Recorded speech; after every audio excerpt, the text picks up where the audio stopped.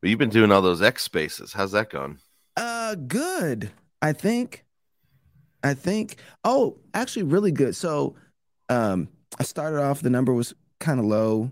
Maybe 7 people joined in. The second one had something like 15 to 20 people listening, and the last one was over 40 people engaged. So it seems like the more I do them, the better they're going to get as far as having an audience. So I'm going to keep it up. That you've heard my plan, right? I think so. No, I I don't did. know. Oh, okay. Well, I Maybe get I to tell have. you. I'm going to start doing a daily one. Oh, okay. I'm gonna go full out on not just spaces, but full out on social media streaming, live streaming.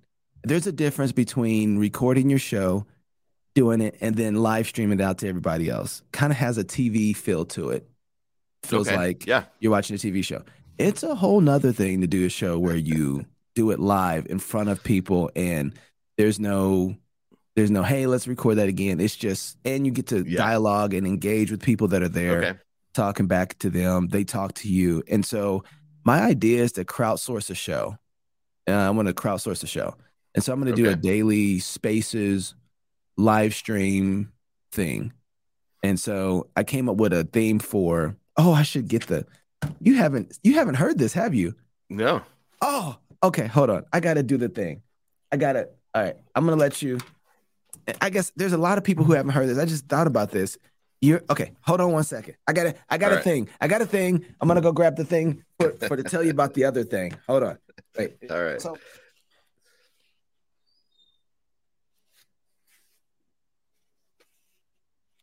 I assume just because we were friends, you were dialing into all the spaces and hearing everything I had to say. But I was Not wrong. quite everything. I dialed into 3. And then you got out of one really quick, and I was like, "Oh, Jason, I want I you to know. talk." It's because my phone rang. I Oh, came in and then somebody called and I was like, oh, I got to go back to work. what a new world we live in. Okay, so here's the deal. I'm gonna try and get this over quickly because it's not what I wanted to talk about. But and I have so much I want to talk to you about. I want to talk about communion a little bit. I think. Oh, good. But yeah. That's good, especially if Okay. we're trying to talk about images of the good because Yes, and the veils, the veils and stuff. So okay, but you got so we'll get to that. Okay, let me see if this is working. If this is blah blah blah okay, blah blah you blah. can hear that, right? Yeah. Okay, so I'm gonna do a weekly spaces. I think we're gonna call it Knox Unleashed, unless you have a better Okay. unless you have a better title for it. But Yeah. your buddy at your church decided to name it for me. But here's the deal. So Monday, I think that I'm going to try and do more of a talk radio style, more of a radio engagement and interaction. So old school talk radio was theater of the mind. I want to go back to that. I don't like the new stuff. So Mondays are going to be called Marvelous Mondays. And the concept of Mondays is the undoing of wickedness, the undoing of pagans, which is it's kind of post-millennial when you think about it. But the whole idea is to take the things that people think is going to be our demise and to talk about how it is that God's going to use it to make the demise of the wicked. Right. So the undoing of wickedness is basically the concept. And so I have a theme music for that, which is this.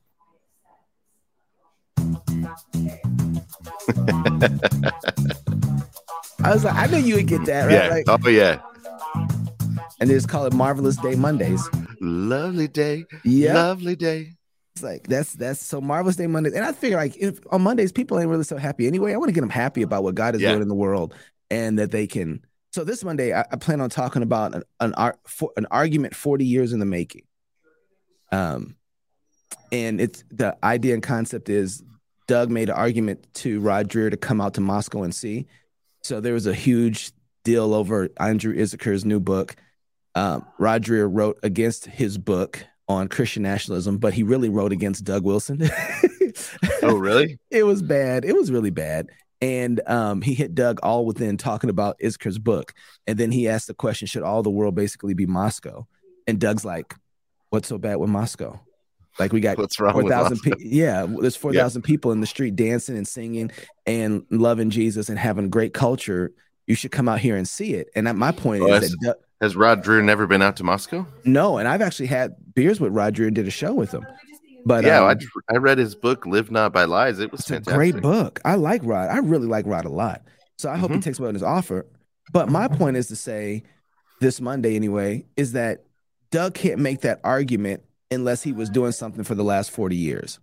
Right. So I want to talk about an argument 40 years in the making. And I really want to dig into Christian faithfulness. Right. There's some arguments that we can't make yet, but there's some that we can because we've been faithful I've been married almost 20 years now. That's an argument in the making, right? Anyway, so that's Marvelous Mondays. I just want to talk about the undoing of the wicked. Okay, so T3 is for Tuesdays, and T3 is Tech Theonomy Tuesdays. You know I had to have theonomy in there. And the theme I have for that is this.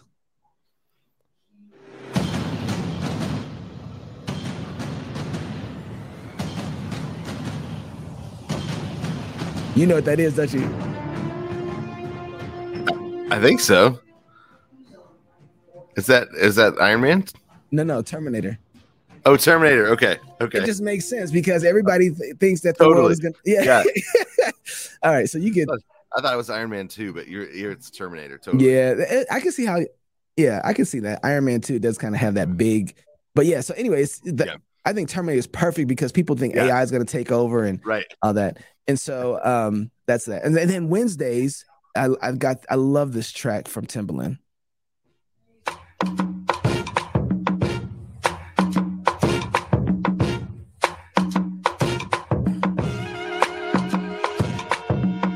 And Wednesday's going to be Work Wednesdays. I mean, it's 2005 again. I wish. That track. Wish. So nasty. So Work Wednesdays, because everybody has work misplaced. I think people think work is about paying bills off more than it is something about being made in the image of God, right? Like you work because God worked. And so when we take joy in being like God, we take joy in working, which means we look forward to completing things. We look forward to finding new things. There's a discovery there for us, right? And I think we should completely need to reorientate work. And so Work Wednesdays is that's the track. I've been working on. I sent you off the basic outline for the theology of the family class. Oh, can we talk about that? I was wondering if we can talk about that yet. But the one on work, I've been working on that one, and it's calling it dragon slaying and treasure hunting. That's what our work is. So I'm still in that. Dude, that's the whole idea. There's two aspects really that are set up right out of Genesis of what our work is going to be the rest of our lives. But it's veiled sometimes, and we forget that's what it is. But that's actually the nature of whatever the work God gives us. I'm so still in it. Okay, hey, how about you come on? Not this week because I'm gonna be in G3, but next week when we start talking about work, how about you come on Wednesday and just lay out? Yeah, I love it. Work. Let's do it. That is gonna be awesome. All right, so that's gonna be really nice to Timberland. So Thursdays is in Thread Inception Thursdays, and I have to use my boy KB on that because you know how it is. Like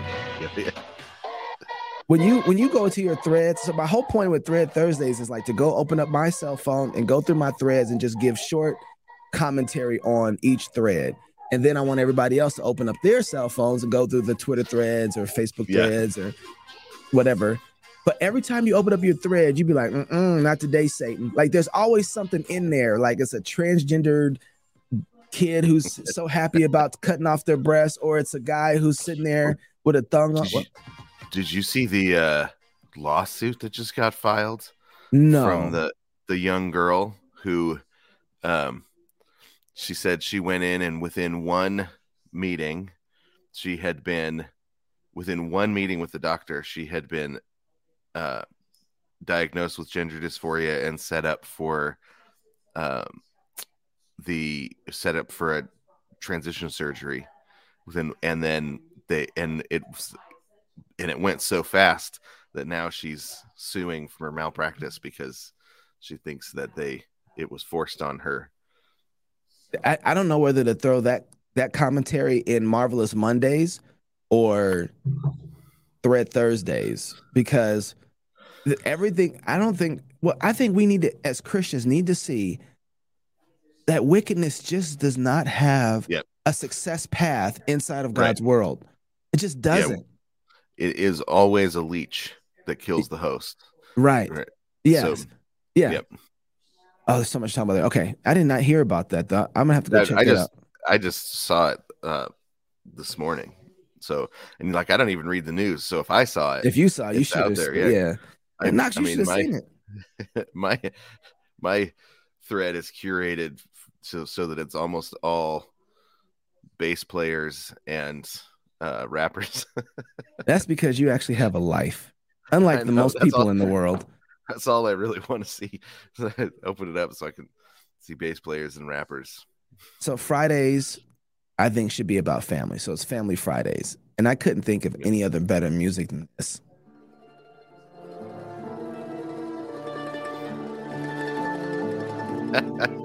That's good. That's really good. Yeah, so Family Fridays are all going to be like, Friday. There isn't, because, go ahead. Well, yeah, I thought it was going to be The Incredibles. That would be the family music. Oh, that's another. That would be the other option. But this is really good. I mean, I just felt like, yeah. Yeah, especially when you're talking about like, an argument 40 years in the making. Like, you don't build up the mob unless you think multi-generationally. You don't build up the family. Well, and I was thinking there's nothing more subversive to any other institution in creation right now than the family, right? Yeah. And there's a huge fight for it. And I think that we undervalue the family. But the family is always the immune system of the culture, right? It really is the thing that kicks in and says, yeah, we're not doing this. It doesn't ever come from the top down. It always comes from the bottom up. And it just takes a couple faithful families who fear the Lord to raise their kids. And their kids are like, they're walking faithful, and God keeps giving them authority as they stay faithful, right? And so as they take responsibility, that's something else I think a family probably want to really stress is like, take responsibility. Really, like, seriously, don't just say, oh, don't just say the words. Actually find where to go do the work at, right? If it's in your house, if it's this thing that you see that you don't like in your house, say, I'm going to fix it. And then go be the person who fixes it. Not the person who just delegates it, but the person who actually goes and fixes it. And I think as we begin to take responsibility there, we'll find a lot more authority. And we have a huge problem with women right now because they are jumping into places of authority, but it's because men aren't taking responsibility, and everybody's looking at women and talking about how women are. I've been watching a lot of Pearly Thing stuff, and she's been really ragging on bad women, and rightfully so. I think she's right to be doing some of this. But the problem isn't that we have bad women, it's that we have bad men. Right? That's the problem. Like, if we had faithful men, we would have a different type of woman. And so I think Family Fridays are just a huge dose of take responsibility, right? Just find the places where responsibility, nobody has it or is owning it. And if it's within your sphere in your house, you need to take responsibility of that area, Yeah.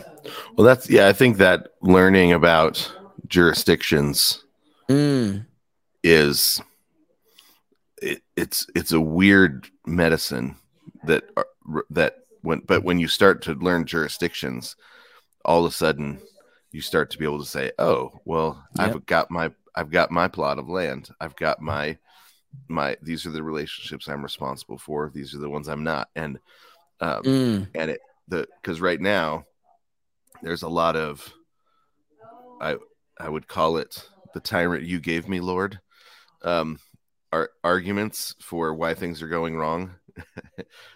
But then when you look at people's actually their own jurisdiction, everything's disordered. Everything's out of order. You don't have a well-ordered personal jurisdiction, but you're pointing fingers at at other people's jurisdictions and that you might be a part of, and saying, well, look how disordered that person is and how terrible they are, and I can't possibly put my own life in order when that person is the governor of my state, or that person is the president, or you've got this person doing this on the Supreme Court.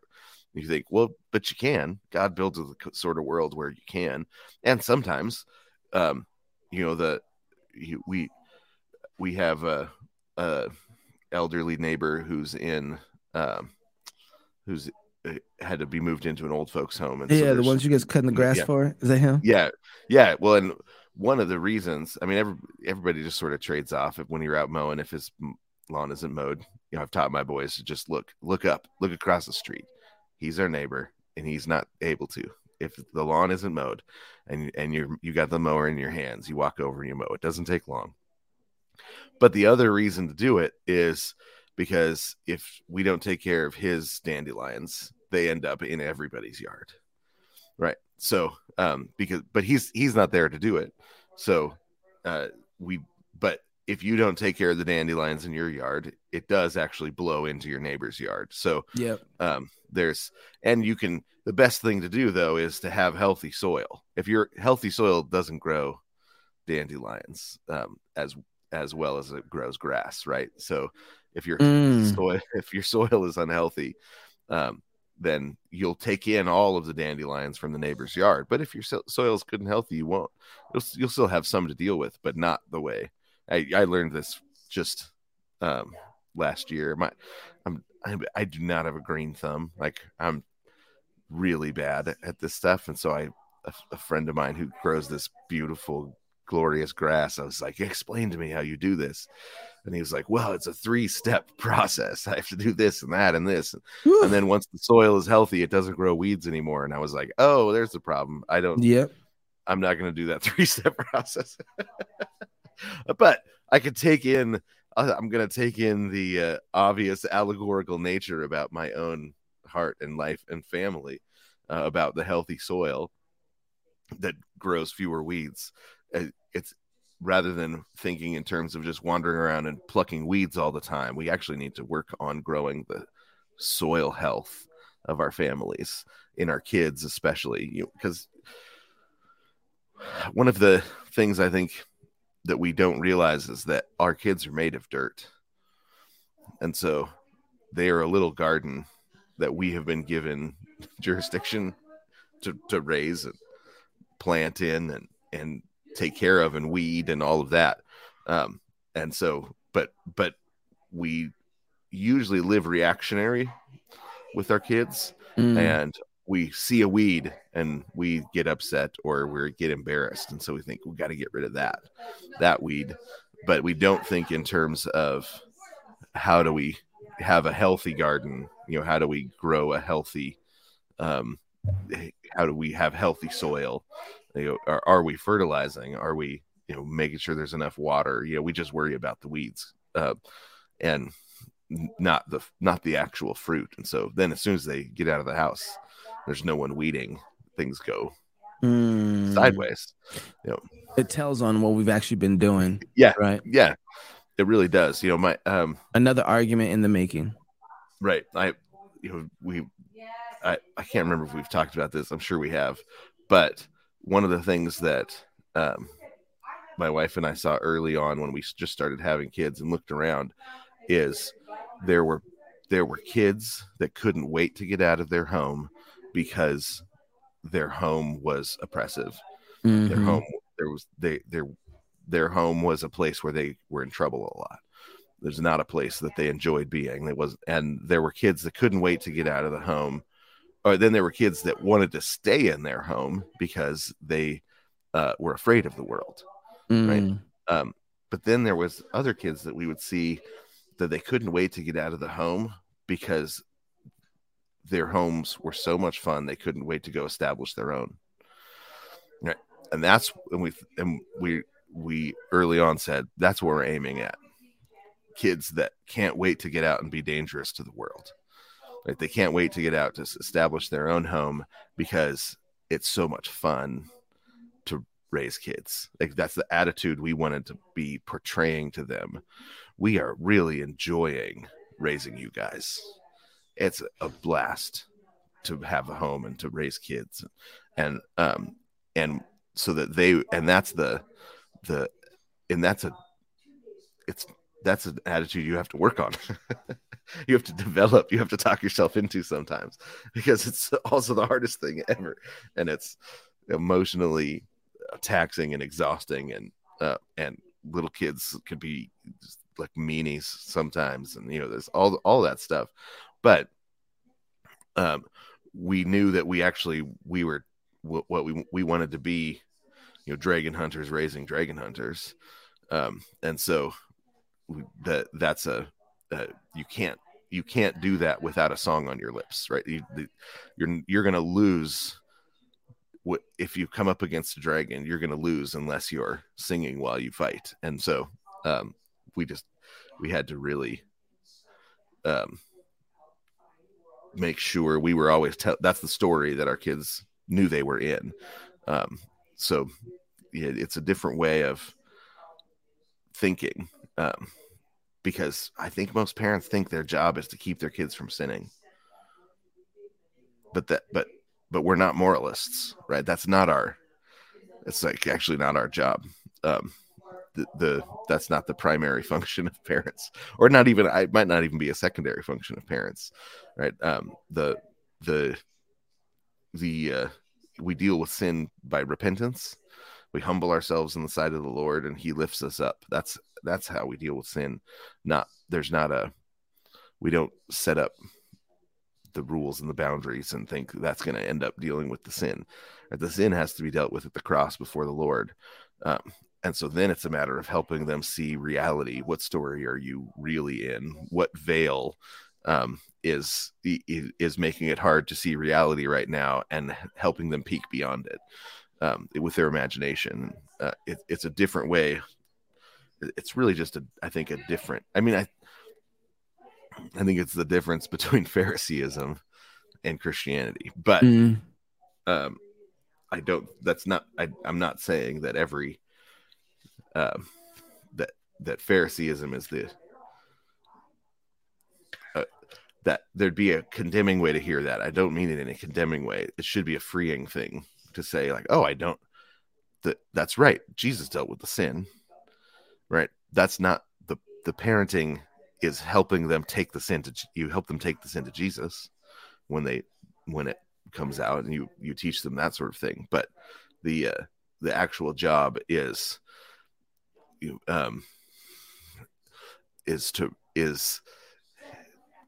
raise household builders, and raise world dominators.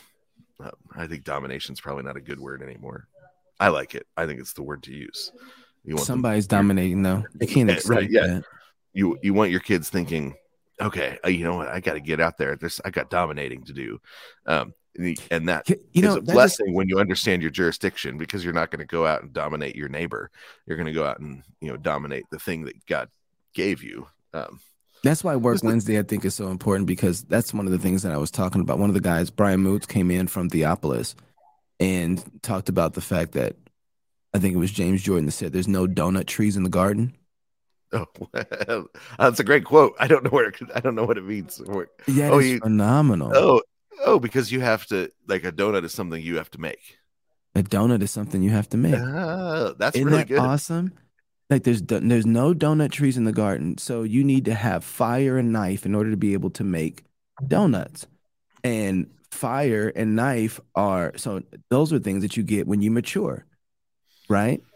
Kids don't get knives. Kids don't get fire, right? So when you come into the garden, everything's there, and maturity comes and so knife and fire are forms of wisdom, right? And so you need to gain information and knowledge from what you have in front of you, and mature to be able to handle a knife, which is for killing, right? And so you got to know what, how, when, who, right? That's what, right. And then fire.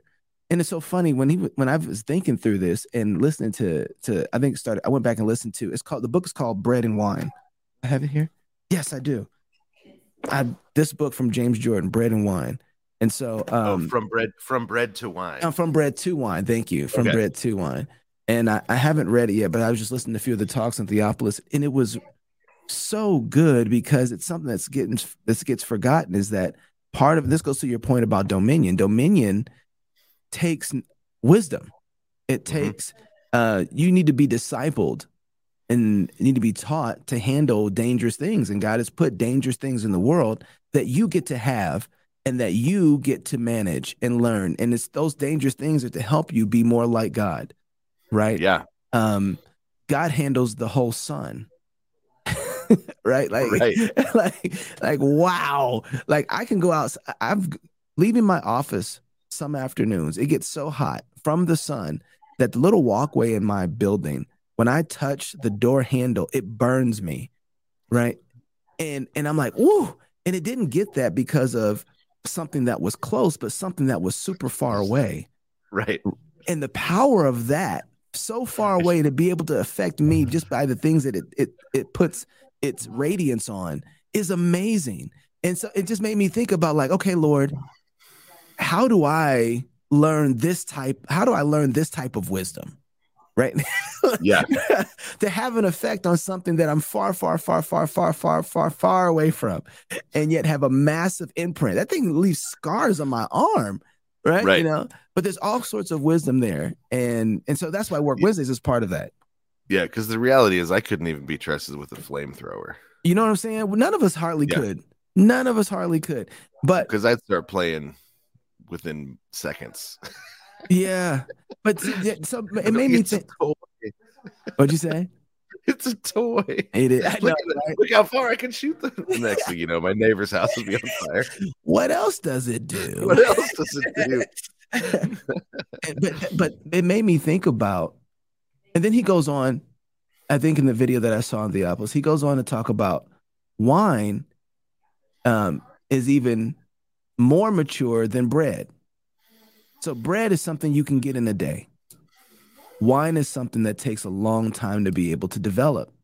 And it takes patience, and it takes, planting and all these things. And all this that comes out of wine isn't something that you get in a short amount of time. So it takes a lot of wisdom and patience to be able to create wine. And that's a mature person's thing, is wine.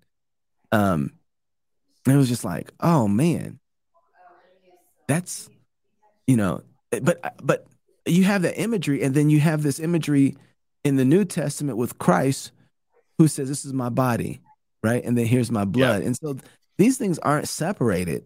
Like there's a form of, there's something in these sacraments that I don't know if we really get. And I think one of the things that he was saying in this was, and I have to go back and listen to the whole thing. I'm probably going to butcher it, so don't judge me too harshly on this. And people get really funky when you start talking about sacraments, like they actually know what they are, but they don't.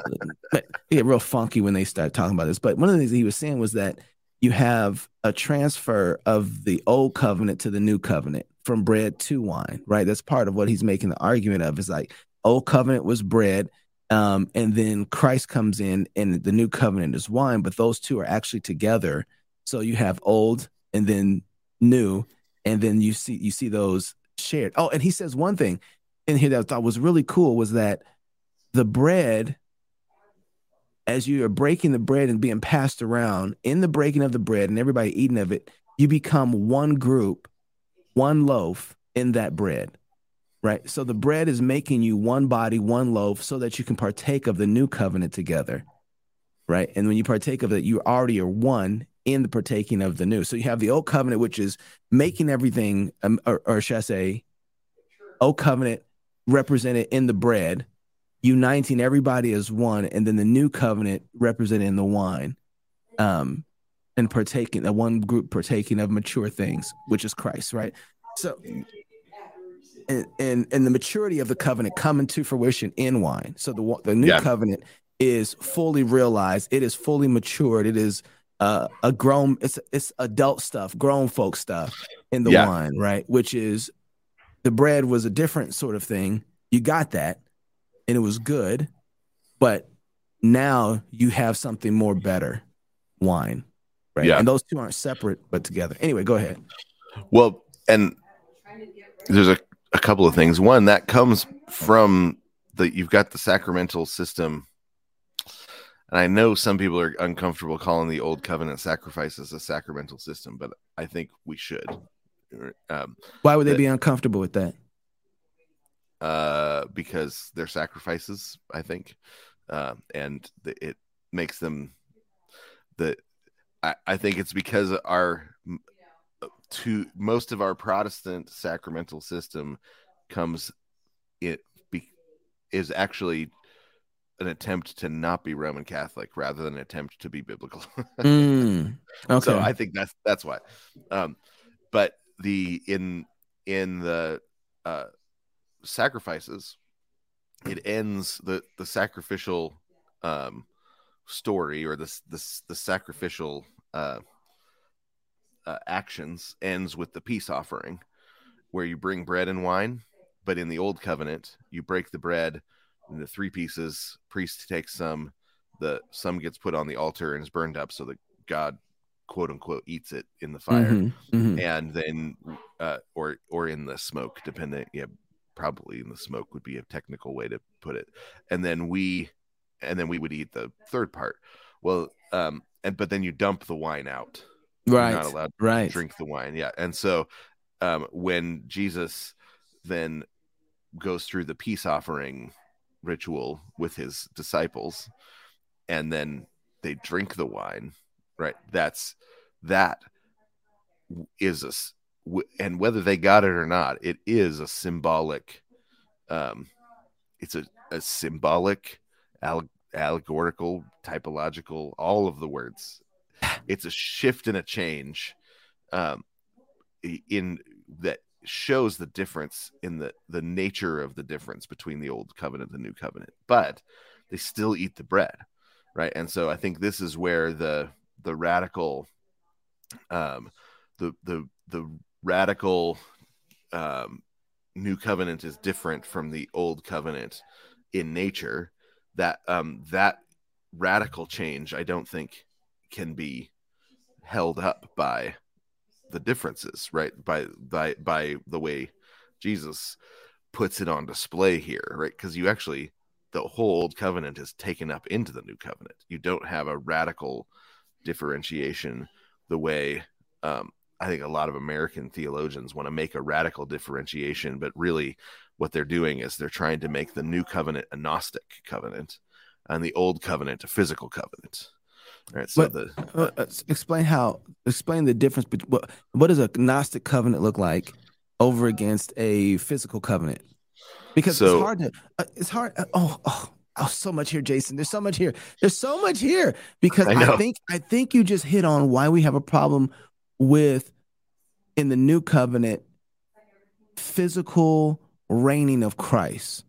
Because if you see this covenant as a spiritual one primarily over everything, instead of the same in some tangible realities of the same one that the old covenant had, then you're going to err on the side of everything spiritual. And that's kind of where your two kingdom world comes in. Is because of how you see this covenant, right? So then how is the Old Testament one tangible and the New Testament one, we were not planning on talking about this. No, Lord have mercy. Yeah. And the New Testament one is Gnostic. Yeah, if you remember what Gnosticism says our problem is, that we're in physical bodies, right? That traps us in history, and the mind is the pathway out of history and the physical body, right? And so that means that our salvation has to do with our mind reaching beyond the physical. Oh my goodness. Right. So a Gnostic. Oh, I'm getting it. It hurts. Yeah, right. So a Gnostic version of the covenant would be some sort of like, through my mind of knowledge, I have a direct relationship with God, and that so the promises are mine directly. Right? There's nothing through my mind or through my memory or through knowledge somehow, versus a covenant with the covenant of the Old Testament, and everybody agrees that the covenant of the Old Testament is not that way. So that's not ever, I've never had anybody say that, otherwise. So the old covenant is historical and physical, right? So you've got the physical mediation, so to speak, of the covenant, meaning the marks of the covenant. So you've got the promises of God, and then the promises of God are attached to us, right, through are given to us, right, in sacrifices. This is why I would want to still call them sacraments, because they're still giving the promises. Now, some of the promises are veiled because the historical antecedent of the promise hasn't arrived yet, right? Which is Jesus Christ's death on the cross and resurrection. Well, you can say the same thing about the old covenant too, though. Well, that's what I mean. Is so in the old covenant, they're looking forward to Christ, and so there's a veiling. I mean, this is why you get I'm thinking ahead of you. I'm sorry, my bad. Yeah, I see. I totally see it. Keep going. This is why you run into, every once in a while, you run into theologians, because everybody wonders, what did God say to Abraham that made him laugh? Right? When God, so it says God, lays out his plans, and Abraham laughs. And so people say, did he tell them about Jesus? Right? About the way he was going to do it, right? Cosmic comedy. That it's that there's this cosmic comedy that God and the devil is God's straight man. Like, remember the serpent in the garden? He's going to come along and he's going to destroy himself by crucifying my son, who's going to be Marvelous son, Mondays. Right? Marvelous Mondays. Exactly. So, and now I don't know if that's true or not, but I get why you've got theologians every once in a while that are attracted to that idea, that God basically whispers to Abraham in advance, here's what I mean when I give you these promises about seed and about a king that's coming and a land.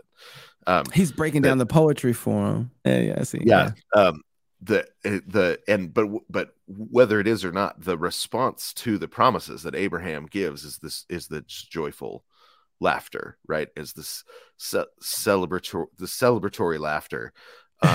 God, you tell the best jokes, right? Yeah, and and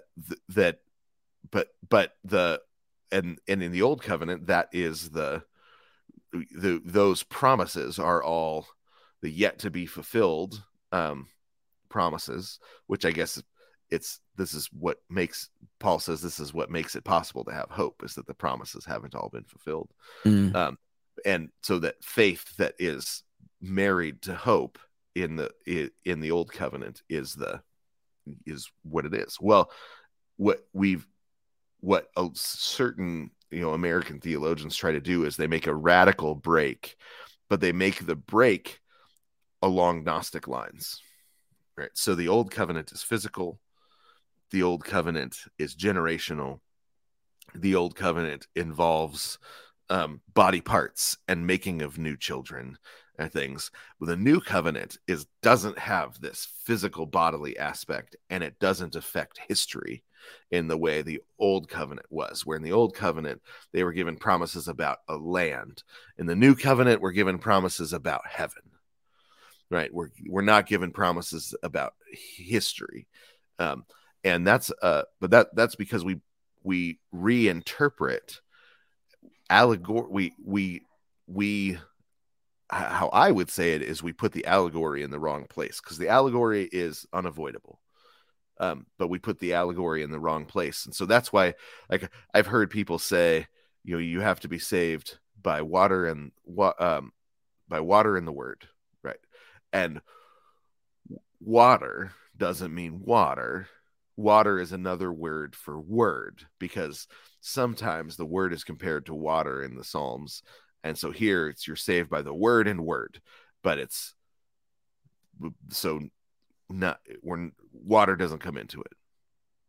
I mean, and these are folks that do baptisms. So I'm like, I don't understand. Even a Baptist shouldn't be uncomfortable with water being water, because they use it too. Though that's super Gnostic. It is. It's super Gnostics, right? So, and those sorts of arguments, I think they reveal what you can't see once you've got Gnostic assumptions, right? Once you put the Gnostic glasses on, you can't see certain things, even when you're literally right there in the text. You have to explain the way. It can't say that because that would challenge my assumptions.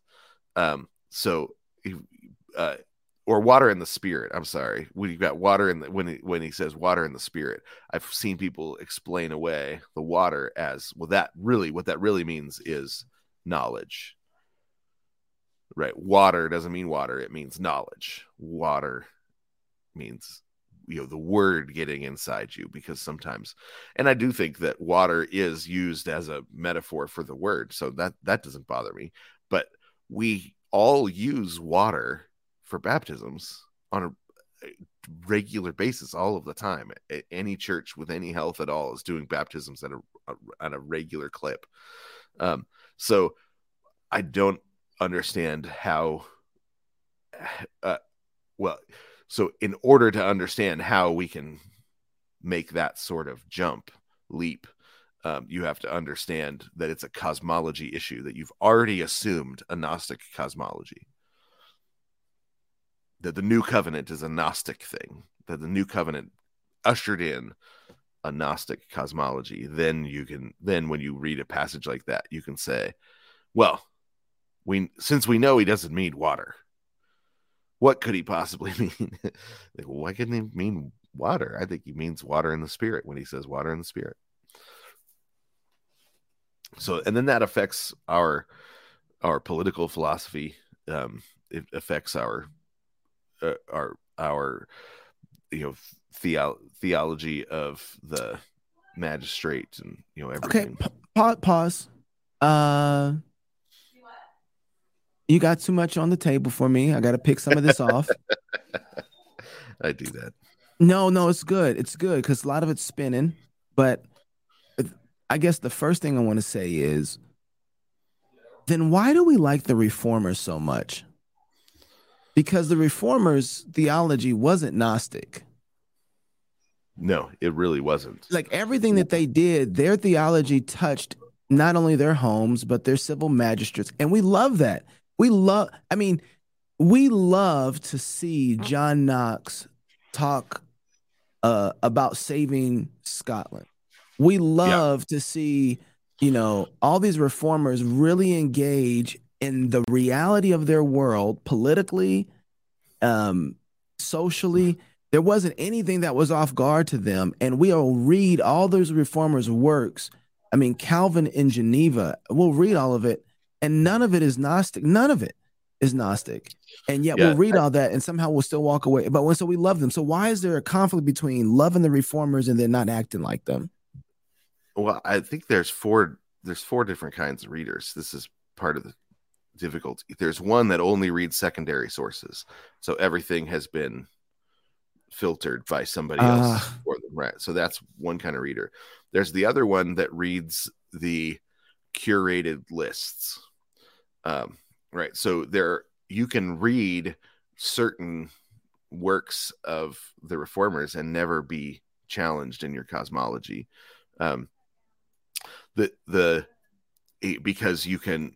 because they're writing about something that that doesn't touch that, right? So you've got guys that read the John Owen's second and third volumes of his works, and read all about sanctification, and his works on sanctification are wonderful, but you're not going to touch on cosmology till you get till the 16th volume, and that's when he says, we live in the new heavens and the new earth already, right?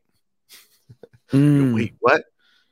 Yeah, and then he gives an argument for that the new covenant, the new covenant is typology, that the actual new covenant was fulfilled in the return from exile. The new covenant, what we call the new covenant, was the return from exile, and that we live in the new heavens and the new earth now, because that is not that. And then another new heavens and the new earth comes in the return of Christ. But we're already in the new heavens and the new earth that Isaiah talked about. And you're like, what? This is cosmology stuff. And I find his arguments really convincing. I don't know where he falls on the eschatological platform. I mean, he's definitely optimistic. I don't know where if he would be Amil or post-mill. I don't know any of that. What I do know is that dude digs into the Bible in its context. What book is that? 16, you said? I think it's volume 16. Let me look. You know, I bought that because of you, where you were talking about the fact he has a political theology too. I think it's book 14 you talked about. We talked about that a long time ago. So I had to buy that whole series because people forget he was rolling with Cromwell. I think you're the one who told me about that, right? Yeah. Oh, and then his writings on peace and unity are incredible too. Like how to get along with Christians you disagree with and stuff are like really amazing. Didn't he write Owen was the one who wrote the Mortification of Sin, right? Yeah, which is also an amazing book.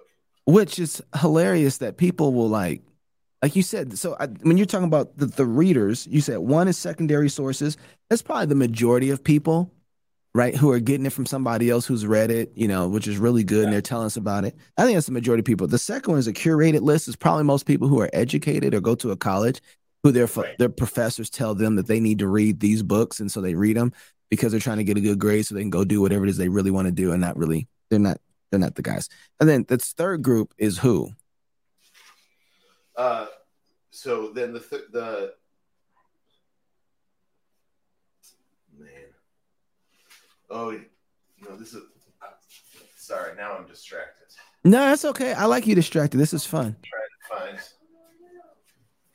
which volume has his discourse on the new heavens, the new earth, which is just brilliant.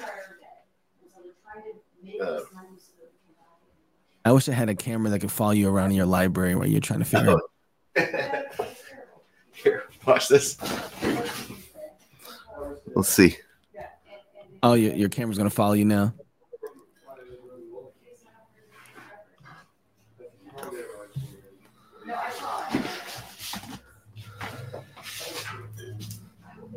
Now I think it will. No. Not quite. Hey. It's not connecting. But yeah.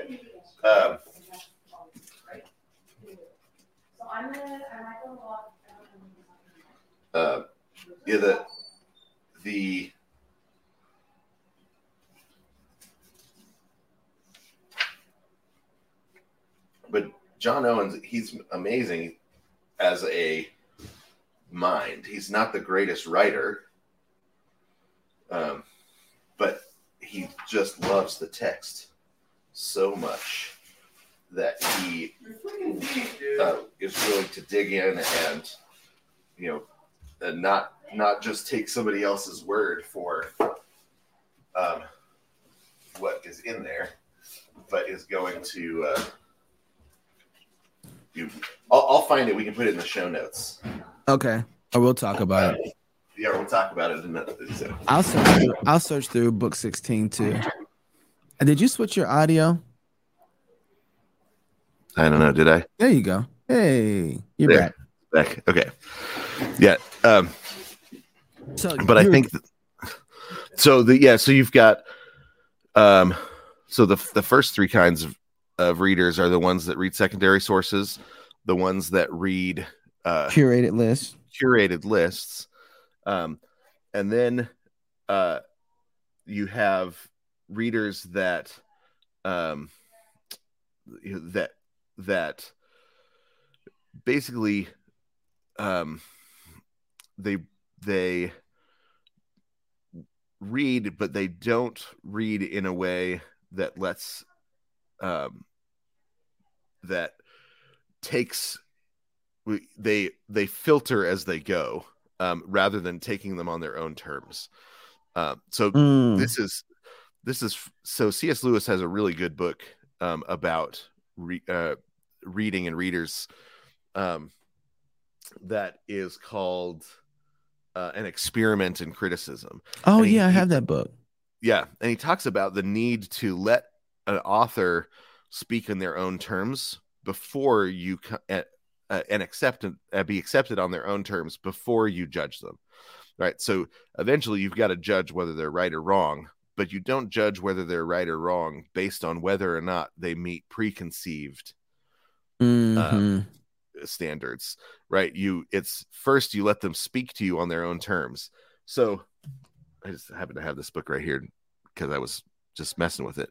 The Elizabethan world picture is on the cosmology of the Reformation, the cosmology of the writers of the Reformation, the English Reformation. So basically, the English Renaissance. They all had a shared cosmology, and it's all over in the Reformers' writings, and in the you see it in hymns all the way up to the Wesleys. His eye diffused. There's a great line where it says his eye diffused a life-giving ray, I think, and it's talking about God converting, and we think that he's talking. We think that he is just giving a metaphor. He's actually using the cosmological optics of his day, right? The way they thought of optics in his day. He's using it's a literal line that we take as a metaphor because our understanding of optics has changed. Well, actually, most people don't even know anything about optics, but John Wesley, he was studying optics because that's what you do. If you're an educated person, you regularly study the sciences, you keep up on the scientific knowledge of the day. And there were advancements in optics that brought with it a particular, and he saw this advancement in optics, which we have since learned was not right, but that in his day he thought it was right, because they were trying to scientifically prove it, and he saw that it was a perfect metaphor for the way God converts the soul, right? The way God brings new life to our dead spirit. And so he pulls it into a hymn, and we still sing it to this day with no understanding that it was actually just an odd little mistake that they made in the theory of optics along the way. But he's right. It is actually a perfect metaphor for conversion, right? All it takes is for God to turn his eye towards something for new life to come from it, right? That his power is such that with just his eye and his word, he can bring new life. He doesn't have to be, that there's not any other process besides the direct work of God's word and his eye saying, "Go, do this here," right? And it's a perfect little metaphor right in the middle of God diffused his. I wish I could remember exactly the line. But you're 0 for 2 right now. I just want you I'm to know 0 that. for 2. Oh my 0 for gosh. 2. You Now couldn't find the Owen stuff. You couldn't remember the. I'm just messing with you. I know that stuff drives you nuts. It does. This drives me. Thine eye diffused a quickening ray. And can it be? All right, so the fourth kind of reader is the one who comes to the text and says, "Okay, I want to understand it on its own terms. I want to understand these guys on their own terms first." And not so the third reader is there because the text is useful for some plan he has, right? He has a use for this text. So he doesn't ever submit himself to it because the text is a tool that he's going to be using for something. And we treat I think pastors especially treat the scriptures this way, right? We don't come to the text. We don't pray through it before we preach. We don't spend time making sure we have applied it in our own lives before we teach it, right? We don't come to the text to submit to it and let it dig its wells right inside of us, yeah, right inside of us, and then draw from those wells the water for people, right? We come with it to the text with a what do I need to say, which direction do I need to push this church, and so we do the same thing with the reformers. We go looking for quotes that will support our agenda rather than go to look to, and this is something that, I mean, yeah, because you know what? Go ahead. I'm sorry. It's not something that you can only do to the Bible. It's something you have to learn to do in general to the texts that come before, right? Like, it's a way of a Gnostic understanding ignores the great conversation that's come before us. That's what Gnosticism is made to do, though. To unroot you from history. Yeah. So when we come to the scriptures, people have been interpreting the word of God since Adam, and we're joining that conversation between God and humanity where we're at, and to think that we can jump into the position of Adam is a Gnostic way of thinking. Like, what would it look like to hear this for the first time, right? Well, we don't know. We've got some people that reported to us when they heard it for the first time, but we didn't hear it for the first time, right? And it's helpful to read those folks that heard it for the first time or to hear about those stories, but we're not in that position. The question is, how do I read it now when I have a vocabulary that once was formed by the King James Bible that now has been degraded to a different language almost, but it's still, in there. The word of God is still probably the most formative thing. Shakespeare and the King James Version are probably the two most formative books on the English language as it still to this day. So how do we submit to the text here and now and become a part of the human race again? While you were talking, I was thinking, I know this is a passion for you because literature is your thing. Mm-hmm. So you're going to talk about it in a very literary way. So, and I expect that. From you because that's how you engage. I'm a theonomist, so I'm going to talk about it from a very right.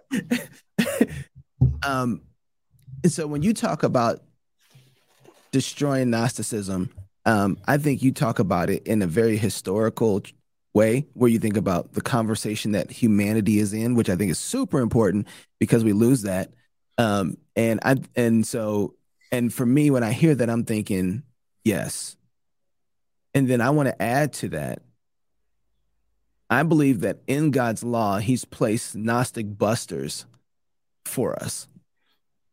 Right. And this is why the argument over enforcing the first table of law, the second table of law, and the civil magistrate is super important to me, because there's a lot of people out there that think that the first table of law is dealing all with internals and the second table of law is dealing with externals. And that's a Gnostic view to me. Like, that's a Gnostic understanding, because actually the first table of the law is external. Idolatry is an external thing, my guy. That's why they could punish it in Israel, because it was manifesting itself externally, right? Not obeying the Sabbath day was an external thing, which is why they could punish it externally, right? And so it doesn't work like, oh, the first table is none and then is internal. No. And here's the Gnostic buster I think about, and all the tables of law, which I think the whole thing is. But the fifth commandment particularly is one that blows the Gnostic categories clean out the water, because there is actually a promise built into it. And I would even say that a large portion of the law is based in the fifth commandment because of the hierarchical structures that it creates. So when you think of honoring your father and your mother, that what your days may be long on the earth, which the Lord your God has given you. And then you see Paul say the same thing to a bunch of Gentiles in the new covenant. He gives the land promises to them. Which land promises? The whole land. He's putting in the whole thing. Oh, you're ready, Jim. I see you ready to say something. Well, no, I think that Ephesians 6:3. Here's what's amazing. Oh, snap. He's got some amazing. Because he says that it may be well with thee. Yes. 6:2 and 3. Honor thy father and thy mother, which is the first commandment with a promise, that it may be well with thee, and thou mayest live long on the earth. Right. So he quotes the text directly, except for the last word. He switches because of the cosmological change that has happened with Jesus's resurrection and ascension. And Christ comes in and holds the feet of the Pharisees to the fire, saying that you deserve the death penalty for not taking care of your parents. Right. Yeah.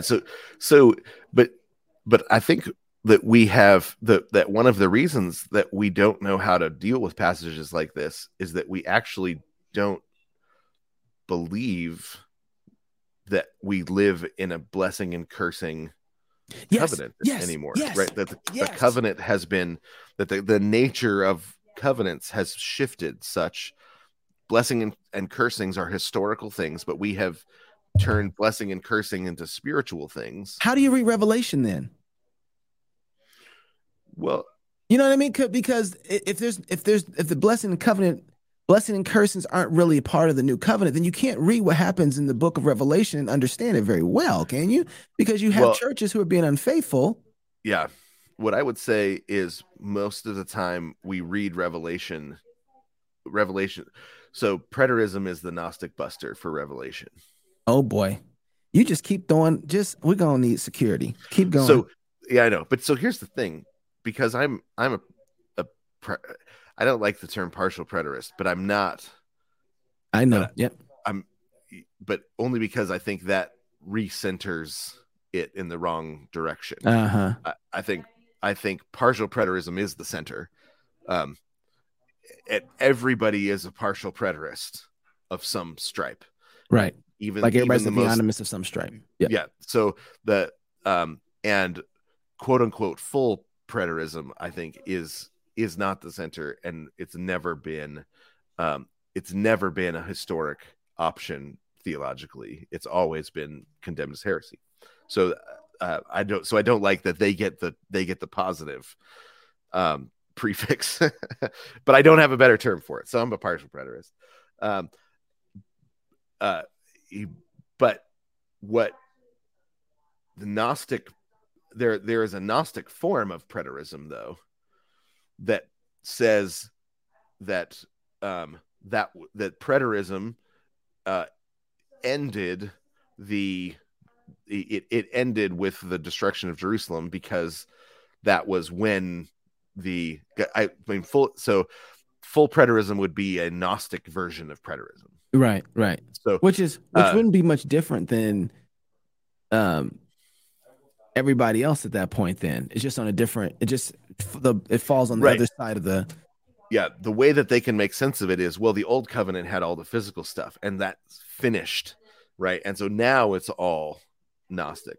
But historic preterism, guys like John Owen, there's a really cool book that's just called The Destruction of Jerusalem, that goes through. It's really small. It's almost a pamphlet. It's so small. Here it is.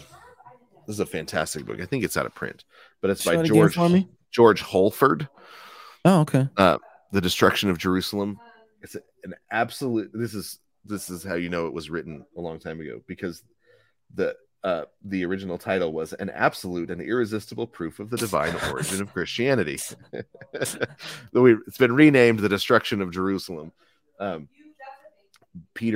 George Peter Holford, and it's really small, but he just goes through all of the fulfilled prophecies that Jesus made, right? And says Jesus prophesied this in this year. It happened in this year, and he footnotes all of the historians from the time, that the eyewitness accounts of the prophecies of Jesus happening. That kind of preterism is a Gnostic buster, because you see the curses and the blessings happening in real time back then, and post resurrection. And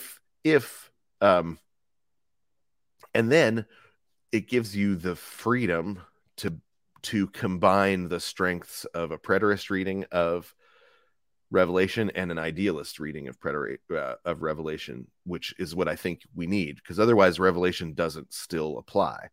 But how does it apply? Well, it applies because it's showing us the function of the blessings and curses in history, in reality. It's a revelation, it's an apocalypse, it's a revealing, it's a lifting back of the veil. Let me show you the gears behind reality. This is how it works, right? And then reality is dropped back in front of us, and by faith we say it still works this way. When you worship God by faith in his presence, then the blessings flow out from you to the rest of the world. Right? The blessings are transformative to you, and then you become a fountain out of which the blessings transform the rest of the world. By the way, that's a story that has been, this goes back to your point that's so important. That's the Genesis story. It is, yeah, right. So the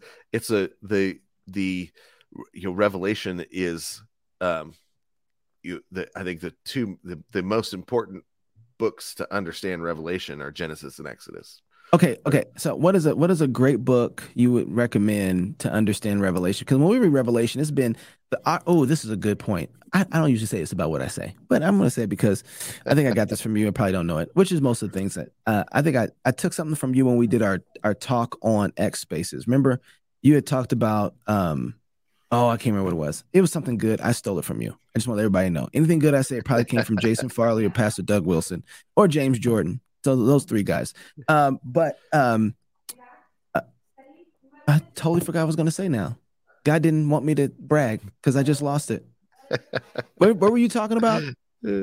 Well, that if you want to read the book of Revelation, then a deep knowledge of Genesis and Exodus is what you need. Yeah. Okay. What were some of the books that you want to give us? What's a good book to read Revelation? Because I've been going through a David Chilton's book on Revelation. The commentary has been phenomenal. Yeah, that's so. I mean that was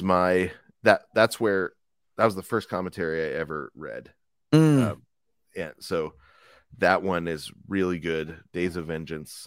Yeah, and then there's a really, really great set of lectures by Bruce Gore, brucewgore.com.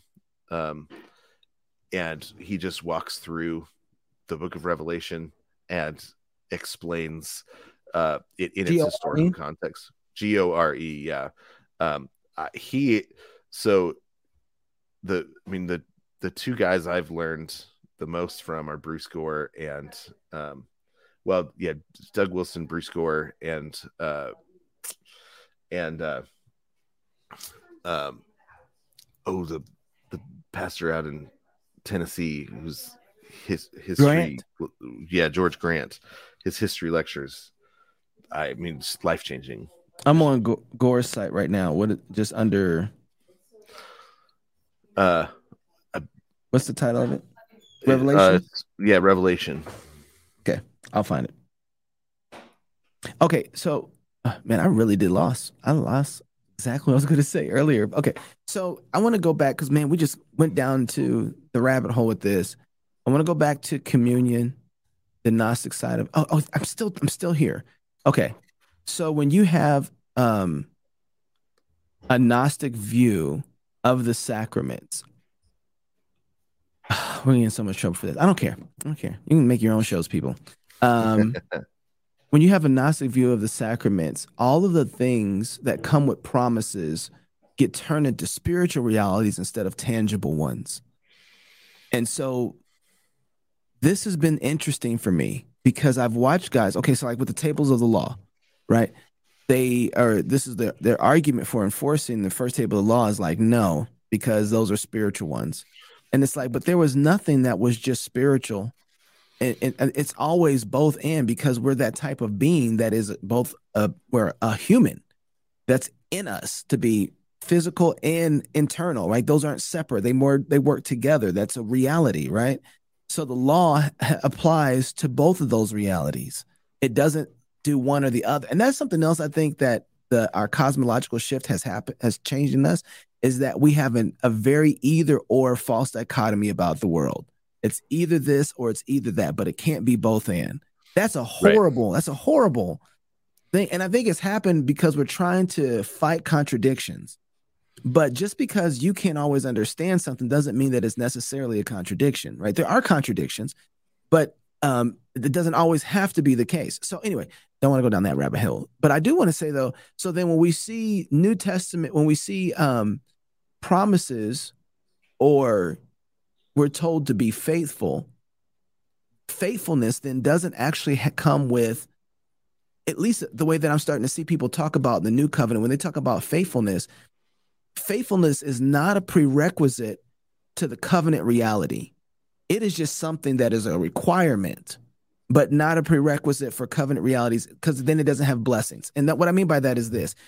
I've watched a lot of people talk about faithfulness to God as if somehow being faithful to God doesn't come with a boatload of treasures. Right? But that's just not how covenants work.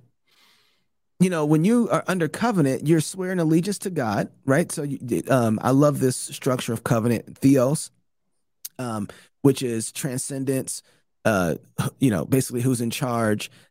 H stands for hierarchy. Who do I report to, or how's the structures work underneath this covenant? E is for ethics. Theos. And then O is for oaths. So in ethics is like, what's the laws required to the keeping of this covenant? Oaths are the things that I swear to. And then the last one is succession. What does it look like for this covenant to actually work? Right. So there's a promise to it. There's a fulfillment. It's a continuality. How does it continue on? Because when you make covenant, you're not making covenant by yourself. I always remind my kids this, that when God made covenant with Adam, he made covenant with Adam and his posterity. It wasn't just Adam. He represented the whole nation. But God made covenant with Abraham. He made it with Abraham and all of those people that was underneath him. So that was a retelling of the Genesis story again, right? And so when you have this covenant, and all covenants, there are covenant blessings and covenant curses. You don't get away from that. So faithfulness is a prerequisite to the covenant that comes with blessings and curses.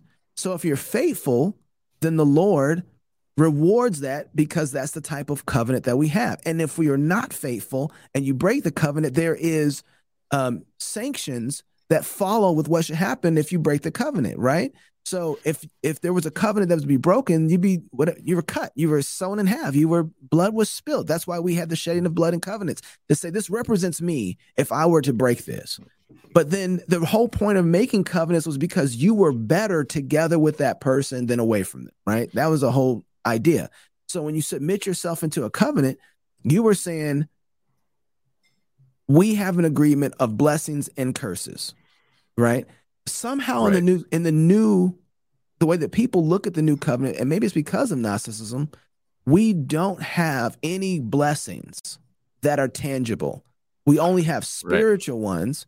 And then faithfulness doesn't beget any real tangible blessings, except for maybe some sprinkles of, you can have some joy in your family. But it doesn't actually have. But every time, when we think about, and this is why I think it's Gnostic, but when we think about Israel, when they thought of salvation, Israel wasn't just thinking of salvation as some internal reality. Salvation was being saved from Egypt physically.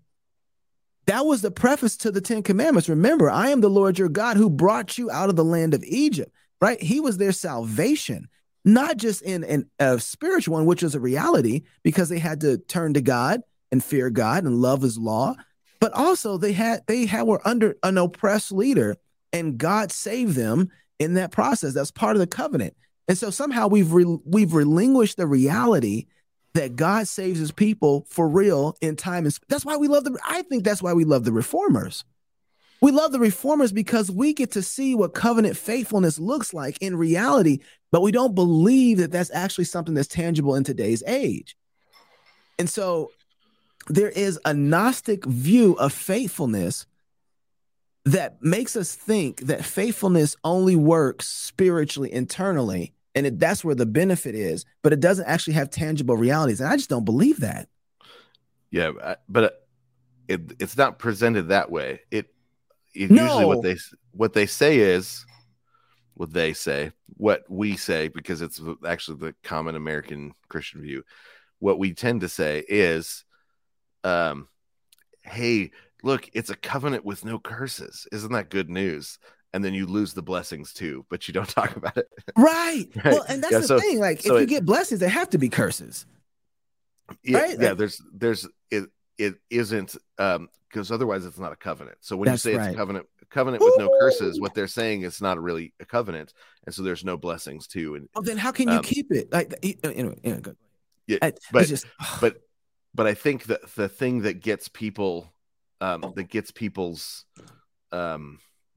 socks wadded, is when you start talking about keeping the covenant.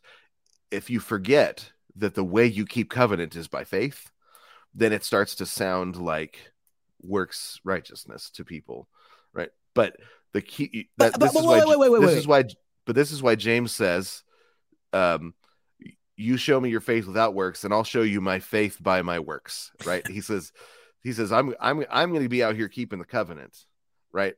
And God has told us that these are the things that it looks like to keep the covenant, and faith is the heart of it, right? Faith is where it begins. Faith is the way we keep covenant, and faith looks a certain way over time, right? So it has to work. Faith works its way out over time. When you turn faith into a Gnostic connection with God, it quits caring about what it looks like to work its way out over time, which is, I went to my first ever mega church. I haven't even talked to you since I did this. I visited a mega church, David. They let you in? It was like a low grade New Kids on the Block concert. I was like, what? I ain't gonna lie. People act like those aren't fun. They are lying. Those are fun. It was a blast, but I was like, but it was, they were having a guest speaker, and probably a woman. I'm sorry. No, they actually did it. So this is the part they did a good job with, right? Is, the guest speaker was interviewing a woman, and so they actually stopped and said, "We're not in church anymore because we're gonna end church." But this is, and my thought was, why did we have church at all? But I realized they don't have other categories, and so to justify the meeting, they had to have church. And so what they did, it blew my mind. They got up, you have the lights and you have everything going, and the smoke machines and stuff. And then they bring this line of people out and they each sing a different song. And then the pastor comes out and he says, "Okay, everybody bow your heads and pray this prayer with me. If you've already been saved, pray it anyway to encourage your neighbors." And he walked people through the sinner's prayer. "Repeat after me." And he had everybody repeat. And he was like, "Some of you in here, this is the first time you prayed that prayer, and now you're saved." I was like, "Oh, this really happens." Oh, you didn't believe it. I've never seen it. I'd never seen it before. I grew up in that world. Yeah. I'd heard rumors this sort of thing happens. I'd never seen it with my own eyes. I was tickled to see how amazingly terrible it was, because but they had turned faith into a Gnostic thing, right? And so faith is something that happens in your head between you and God, and it's invisible, right? Which is what the opposite it's not. No, that's James's whole point, right? James's whole point is faith is not invisible. God tells us what faith looks like, right? And it's something that over time you get more as your faith grows, right? As your trust in Christ grows, you grow in all these sorts of way, right? And it's pull your faith out, Jason. Pull your faith out. Let me see your faith. Right, the fruit of the Spirit. Right, he says this is what it's going to look like. Now it's over time, right? And so it's not a snapshot deal. It's not a thing where you at this moment I can take a snapshot and can tell whether you got faith or not. It's something that over time, James tells us that that the good works that God has prepared us for beforehand. That's what faith looks like. So right? Baptism would be a mark of faith, right? That's a tangible reality. Would you say that? Well, no, baptism is where your faith rests in. Oh, I started something. I'm just trying to say when you say okay, I'm not going to get you there. No. When you say that faith is something that's not in your head and between you and God, I'm trying to say, well, show me where your faith. Show me faith. Show me faith. Where's faith? Right. This is the point James makes when he says, we show our faith by our works. Right. Faithfulness is called faithfulness because it's what faith looks like in action. So right. Faithful means full of faith. So when I act faithful, it's because I'm full of faith. Now, there are people that try and have quote unquote faithfulness, but they don't have the heart of the matter. Those are hypocrites. That's hypocrites. Yeah. So you're trying to put on a mask rather than have the heart of the matter. Yeah, Pharisees. That's what hypocrisy means. A mask wearer. So you put on a mask. So instead of actually changing your face, you put on a mask. And so you're that hypocrisy is it's a literary and drama term, which that's right. So has a historical meaning, I'm sure. Yeah. But the way that the promises of God that we have faith in, right? Because faith means believing the promises of God that he's given to you. The way those promises are given to us is in baptism. They're general promises to the world. But they become personal promises to us in our baptism, right? They are, our name gets attached to the promises in baptism. But they're promises to bless and to curse. That's why baptism is not,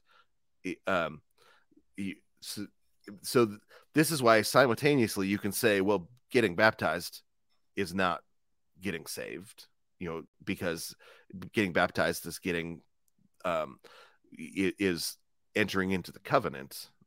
It's a way of being joined to the covenant. God's name is put on you, but that's why we don't want to take God's name in vain, right? Carry God's name in vain. When God's name is put on us, the thou shalt not take God's name in vain means we don't carry it in an empty way. Hypocrite. We don't become hypocrites, right? You shall not become a hypocrite. But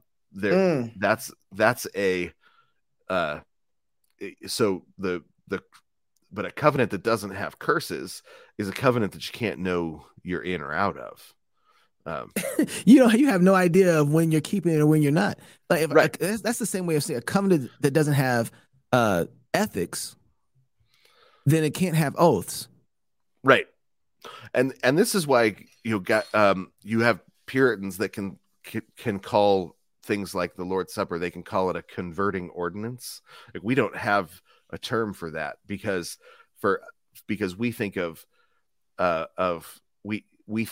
we don't think we need to be converted over and over and over.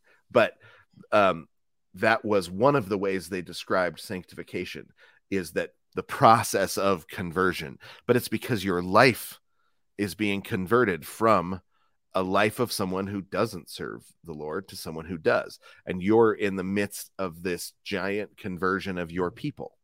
right? Your people are being converted, and it's a process that happens within history. Now, there's also, that they were also evangelicals that believed in the regeneration by the direct, by the regeneration by the direct act of the Holy Spirit, right? They believed that too. These are not opposed to one another. You can believe that the work of the Spirit of regeneration is a real work, what we call in the theological term of regeneration, and you can also call baptism the fount of regeneration, because regeneration is a covenantal promise. Right. It's just a spiritual thing, and we just got some stuff. We just sprinkle some water on folks, and they don't really do nothing. Right. And that's where, I mean, and unfortunately, that's how we treat marriage now too, right? The same thing, right? We've taught the world how to mistreat marriage. You can't, if you get the sacraments wrong and you start acting Gnostic, everything's Gnostic. But here's something that's really interesting. Or should I say there's a conflict? I got something on my head. There's a conflict that is a reality inside of Christians where they know better than that, and so they fight against it. But they're not. They're having. It's like they're fighting uphill, right? It's like, if you actually go the momentum of the hill, the way that God's designed the world, this will be a lot easier for you because you can't beat the hill. And so God has given us things, certain wonderful things in this world that make things tangible. This is why I think by default, everybody who is against enforcing the law can't help but say, no, abortion has to be illegal in the world. Slavery has to be wrong, right? And there's these things that kind of put checks into it so that we don't really go all the way off the rockers, and I praise God for that. But when you were talking about work righteousness, you said that we look at the new covenant. You were talking about, and I wrote this down because I don't want to forget it. You said that we look at the old covenant. How did you word this? You're talking about there's when we talk about actually keeping the covenant, we think about it as being work righteous. But work righteousness was never a part of the old covenant either. Right. Yeah. And that's where we make the mistake at, is that we look at the old covenant and think, oh, that's work righteousness. And then we look at the new covenant and we think, oh, that's not work righteousness. It's all in faith. And whoa, these are more unified than you think they are. And we look at the old covenant and say there's all this work righteousness. It's like, no, actually it was all in faith. They had to do everything in faith, or they were judged wrong for it too. Right? Like it wasn't like, oh, we've done the thing and now we're good. No, there was a reality to that trusted the Lord for their salvation. Yeah, that's why Paul's talking about. Yeah, go ahead. You're about to jump in. Yeah, I mean, he argues from historical order all the time, and that's why we don't understand it. He says, what came first? Yeah. Faith that's what I was or circumcision, right? Yeah. Which came first? What was the historical order? He does the same thing. His argument against women preachers is a historical order argument too, and which is the same so we don't understand that as well, because he can see that the order that God does things in is part of the argument. Gnosticism has to reject that, right? Why does it matter who was made first and who was made second? Why does it matter? Why does any of that matter? Why does it matter if it's by faith? It's by faith. Why does it matter that circumcision came after faith? And he says it's because the covenant was always going to be kept by faith, and so the external real marks of the grace, that the grace that was both signed, signified, and conferred, as the Westminster Confession puts it, by the signs of the covenant, which is fantastic. I love that. So it's the enemy of Gnosticism in the Westminster Confession. Gnostic busters. It's Gnostic busters. The reason that the order matters is because he's told how to keep the covenant. You keep the covenant by faith. Abraham had faith, and it was accounted to him as righteousness, right? Righteousness meaning he did the right thing. He kept the covenant. He did the thing the covenant required.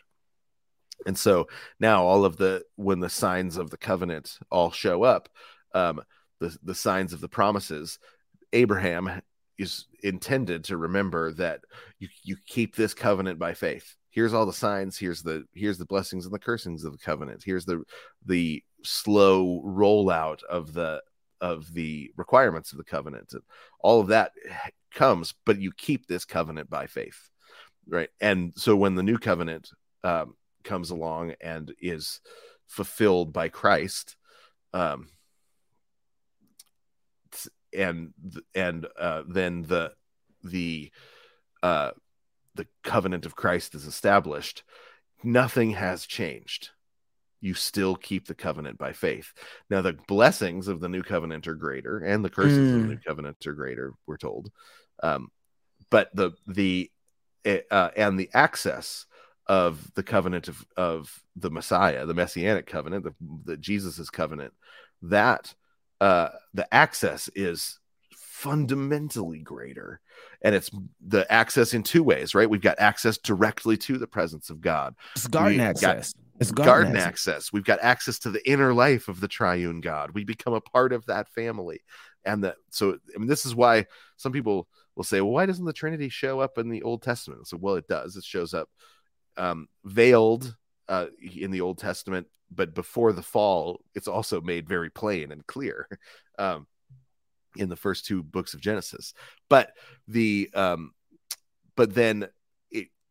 access to the inner life of the triune God isn't given to us in the Old Testament because of sin and death, right? And so there's a veil. There's actually a series of veils that are slowly taken down until there's only one veil left by the time Jesus gets, which is to the Holy of Holies. That veil is torn, and then all of a sudden we know about the Trinity, right? Well, it's because now we actually are a part of that inner life of God. We're given access all of the way to the inner life of the triune God. So it makes perfect sense that you wouldn't know about the inner life of God in the Old Testament. He was still, the holy places were still dark places. We had to veil our eyes to go in there. There was no light in the Holy of Holies. So we had to be blind while we were there. And so that all of that makes sense.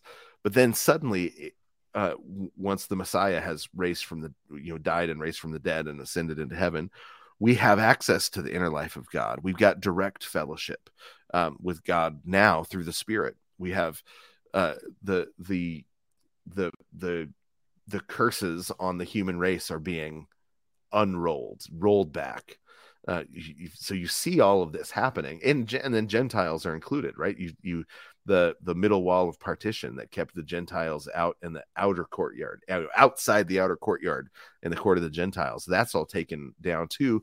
And suddenly Gentiles can become priests, just like it was predicted in the descriptions of the old, of the new heavens and the new earth, right? You've got the ordination of Gentiles happening all over the world now as priests. Only spiritually. The thing is, the Spirit is more real and more historical than we are, right? This is why Jesus can walk. This is why Jesus can walk through walls, is because now suddenly he's got a spiritual body, so he's more dense than the walls. The walls are like water to him. That's amazing. That's C.S. Lewis. I stole it.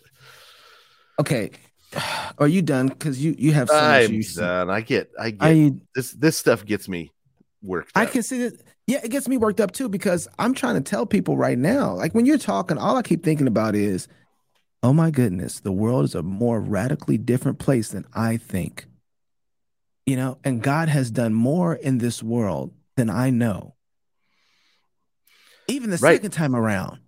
And this is where I think the current incarnation of what's being called Christian nationalism, this is what I think is missing. Because too much of the discussion is how do we go get the power? Yeah. Okay. Before you go there, because I think you're right. But can I say what I think they have right first? Sure. Yeah. Of course. That's better rhetoric anyway. That's what I should have done. Okay. Because here's what I think they have right. And I totally agree with what I think you're about to go. They're not functionally acting like Gnostics.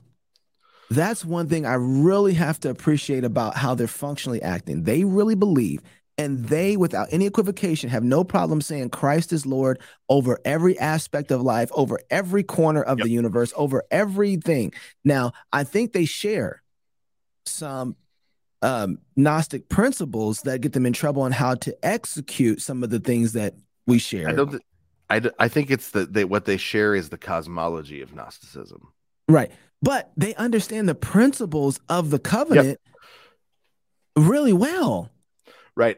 It's the and there's a couple of things. It's one of them is you've got the parable of the son who says I'm going to go do it and doesn't do it, and then the parable of the son that says no, I'm not going to go do it and does do it. And and which one would you rather have? Well, obviously the one that says I'm not going to do it and then does do it. Now there's obviously a third category that is ideal, where you say you're going to go do it and then you do it. Right. But given those two options, that's the preferable one. And to not have a theology, this is why I don't put up with people like going after MacArthur right now, because he stood right. Everybody else went limp like rag dolls, and he stood, and he didn't have the theology to support it, but he knew what faithfulness looked like, and he did it. And so that's you say, oh, that's interesting. You read the old things and where he argues for something different than what he did, but when faced down with honor or dishonor Christ, he said, well, I'm not going to dishonor him, I'm going to honor him. Right. And so I don't care if he had a theology that didn't understand what was coming, or didn't lay out what you ought to have done properly, because when the time came, he did the right thing. Can I add something else to that too? This is why I think the only consistent position for unity in this has to be postmillennialism. Because for me, why are you looking at me like that? Well,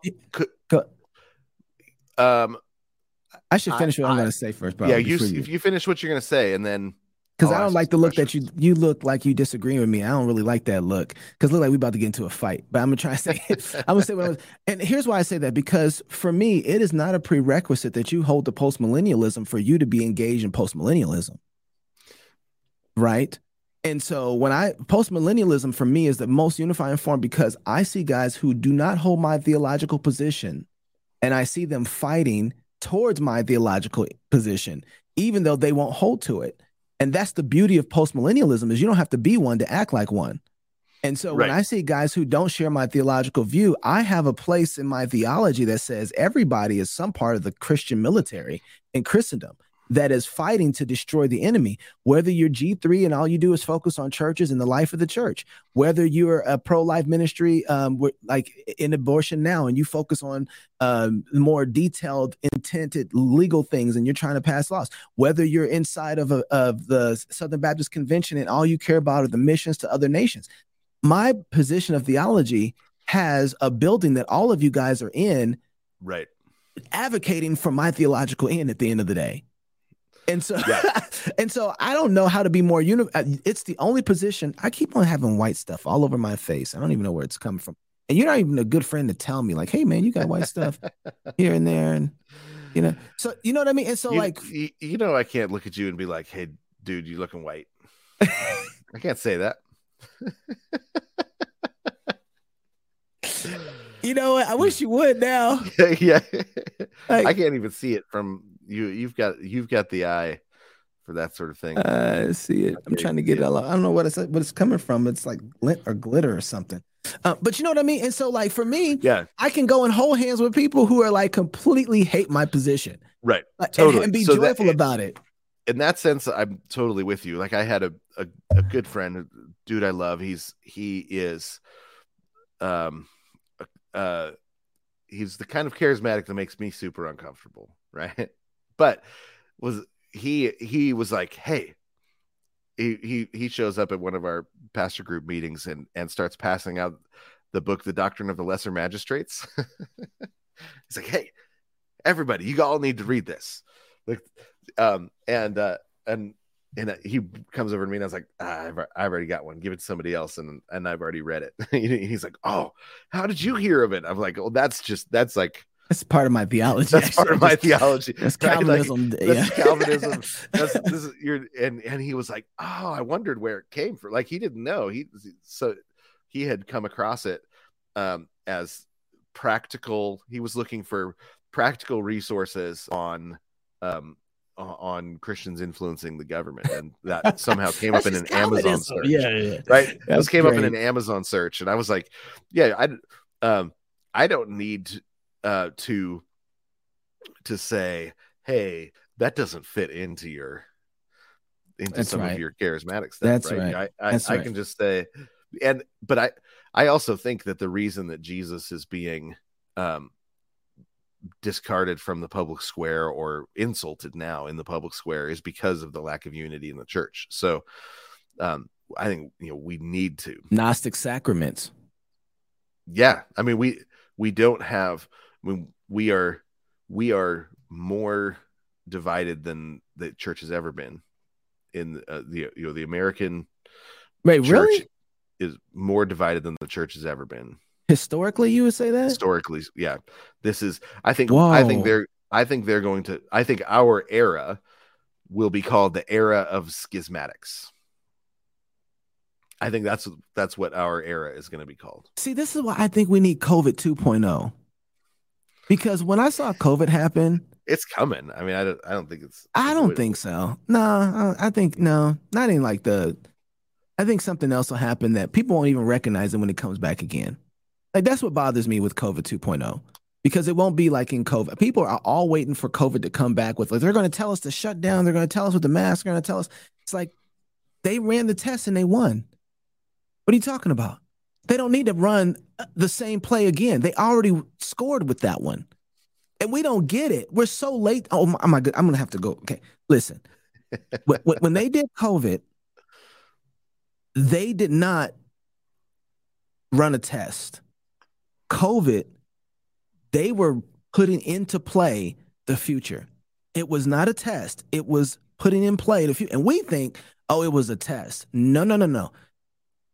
They got everything they wanted. They got everybody to bend the knee. They got everybody to take the vaccine. They got everybody to not go to work. They got everybody not to go to church. There wasn't one group that stood up ultimately against them in COVID. When it all happened, everybody bowed when they heard the sound. When they heard the sound of the lyre and the harp and they were told to bow, and everybody bowed, and they were like, okay, our gods are actually officially in authority now. It was a cosmological shift. Or should I say it was a reordering of authority in COVID completely. And it totally went into effect. So whatever they're coming with next will be the second iteration. Because and this is why covenants are so important. The first thing that they established with COVID was a transcendent argument. Who is in charge? That's what COVID was. COVID was a run for who was in charge. And they were like, us. It was a turning of gods. That's what it was. And so now the second thing that they're going to do, and they started to do this within COVID, the first couple, is setting up the hierarchical structures of that transcendent. The third thing, you missed a step. Oh, what's the third thing? No, you missed the second step. The second step was hierarchy. The first one was transcendent. The second one was hierarchy. What's the third? The third one for me is now the ethics have been put into place. But then they went after the calendar. Oh, well, that was in the transcendent argument. Yeah, the calendar is a transcendent argument. Got it. I see what you're saying. So because they came out of COVID and they said, so here are your new worship days. Here are the new definitions of the months. That's right. Here's the new holidays. I mean, it's amazing the number of jokes that I hear, about Kwanzaa, right? Kwanzaa's not I It's not mean, a thing. it's not a thing, right? Like, but and people know that, but they also know it's on the calendar. Like, it got put there by the authorities. And so there's Hey, some black people, here goes your thing. Yeah, but it was we've got to do it's Christmas brings everybody together. Can't have that. But nobody's just giving up Christmas straight out. So instead, we got to give everybody their own intersectional holiday. Thanksgiving and Christmas, right? So you got those two. We got to destroy those. We got to destroy those because those are the one. You've got the civil unity, yearly civil unity, and then the yearly religious unity. We got to get rid of those things. So, which is why I think we've got to. I mean, I think we actually have to. I don't think we fight for the calendar. We fight with the calendar. That's right, and that's why. So I'm gonna get that in just a second because that's huge. Because I think that's a reordering of That's the reordering of the transcendent argument. The calendar. Right. I really believe that. But inside of the hierarchical structure, who was allowed? If you want to know who the new priests are, if you want to know the people who are the new hierarchical structure, who is allowed to move around in COVID? BLM, LGBTQ, strippers, right? Anything that allowed the government to make more money in this taxing, alcohol, strippers, right? Those became, and then who was honored in some of the highest way and promoted during during that time and since then has been the transgender movement. They are the new priest of what is ethically right and wrong. And everybody wonders, well, they're such a small minority. How is it that they're in control? Priests are never the majority. This is something you got to remember. You go back and look at, man, this is why you got to know your Bible. You go back and look at numbers. Priests, they weren't the great tribe. They were small, right? But they were the hierarchy of between you and God, between the transcendent. And now, right now, if you look at it, a transgender person, the transgender movement, they run the ethics. LGBTQ, they are inside of all of your institutions in one way or another. And people are afraid now in public to talk, even in public conversation, just talk to say anything in opposition against LGBTQ, anything. Yeah. It doesn't matter. Because they're the gods of self-definition. So anyway, my whole point to say that is, Oh, you want to hear a good quote? Yes. Albert Camus was reading for my apologetics class, and Albert Camus, he's got a novel called Nausea, and one of his characters says, "It makes me nauseous that I did not create myself."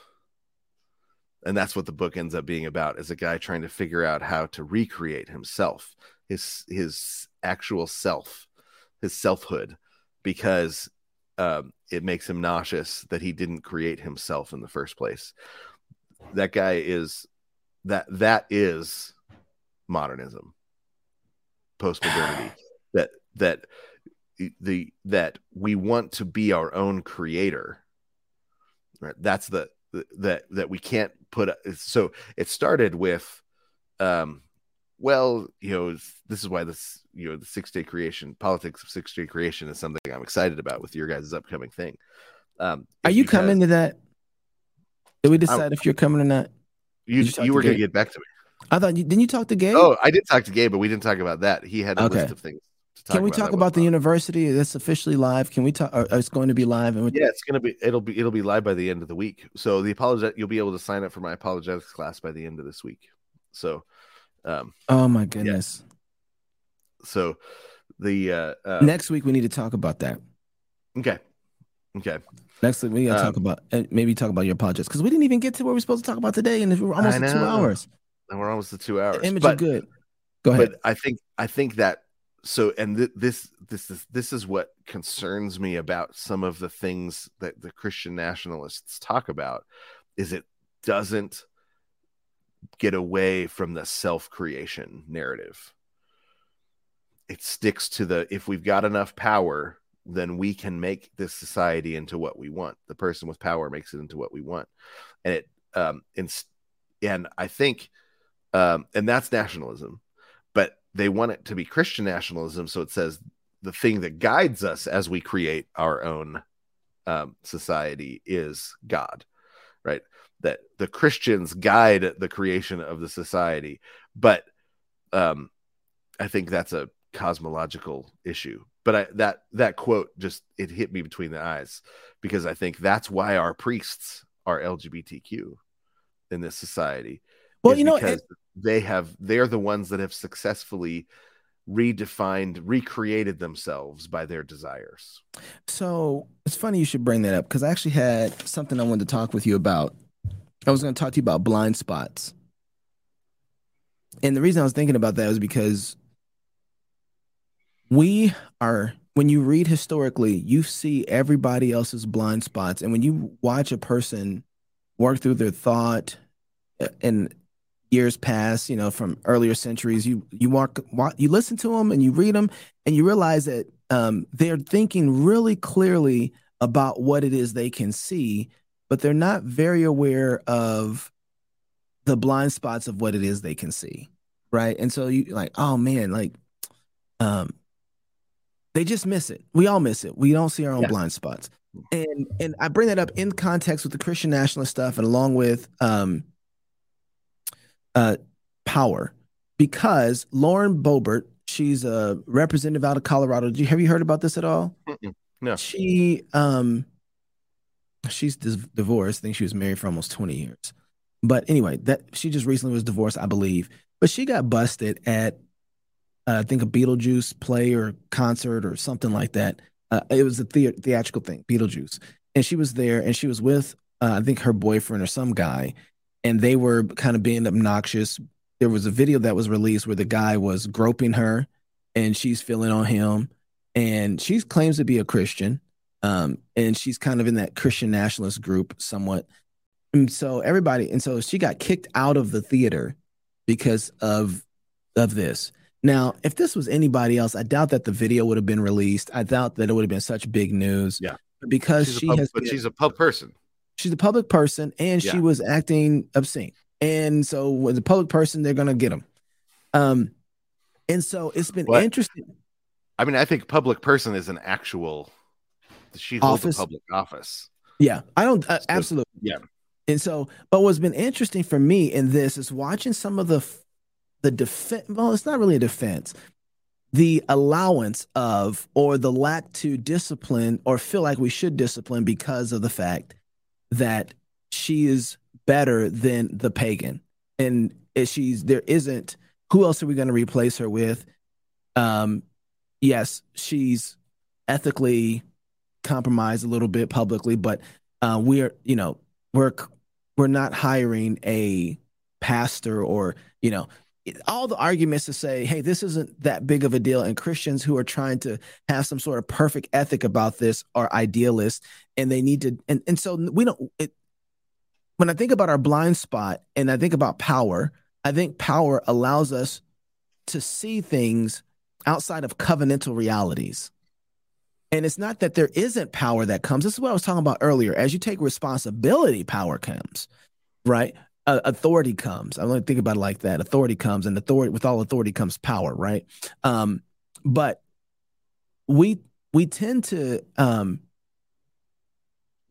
say, well, if we take her out because we have such a strong ethic, the other side doesn't play like that, and we're playing politics. We're not playing Christian ethics in church, right? We're playing politics, and so a lot of people have been arguing like, hey, you know what? She was feeling her husband, like whatever. She said she's sorry, or not her husband, filling up on her boyfriend. He was filling up on her. No big deal. Like, leave him alone. This is a tactic to get you to want to reject her. Now, here's the other narrative. And then you got Trump on the other side, who is kind of poo-pooing on a abortion ban, a 6-week abortion ban, right?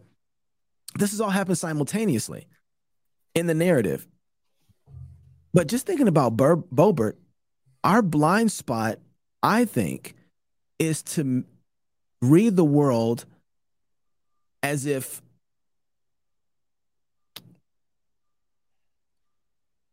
we think that if we don't have the power that is in the political side, and we remove Boebert, or we say she should be removed, then we're removing our ability to engage in fight and battle, instead of assuming that covenantally is where the fight and the battle really is.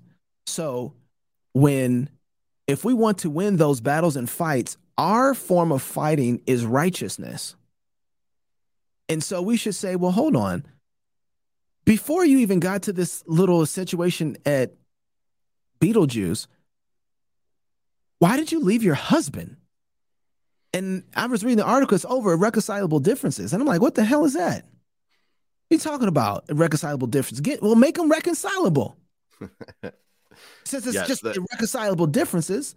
Oh, I'm not going to talk about that publicly. You took a public oath. You're under covenant. You don't get to be quiet on this one. Unless the man is beating you and has avoided out his marital contract in some way, even that needs to be public because you took a public covenant. Yeah. And so I think that's where we should have threw down at. So I don't know the whole story. So this is me sort of just talking in principles. But when you're a public person, then there are aspects of your life that to remain a public person have to be public. This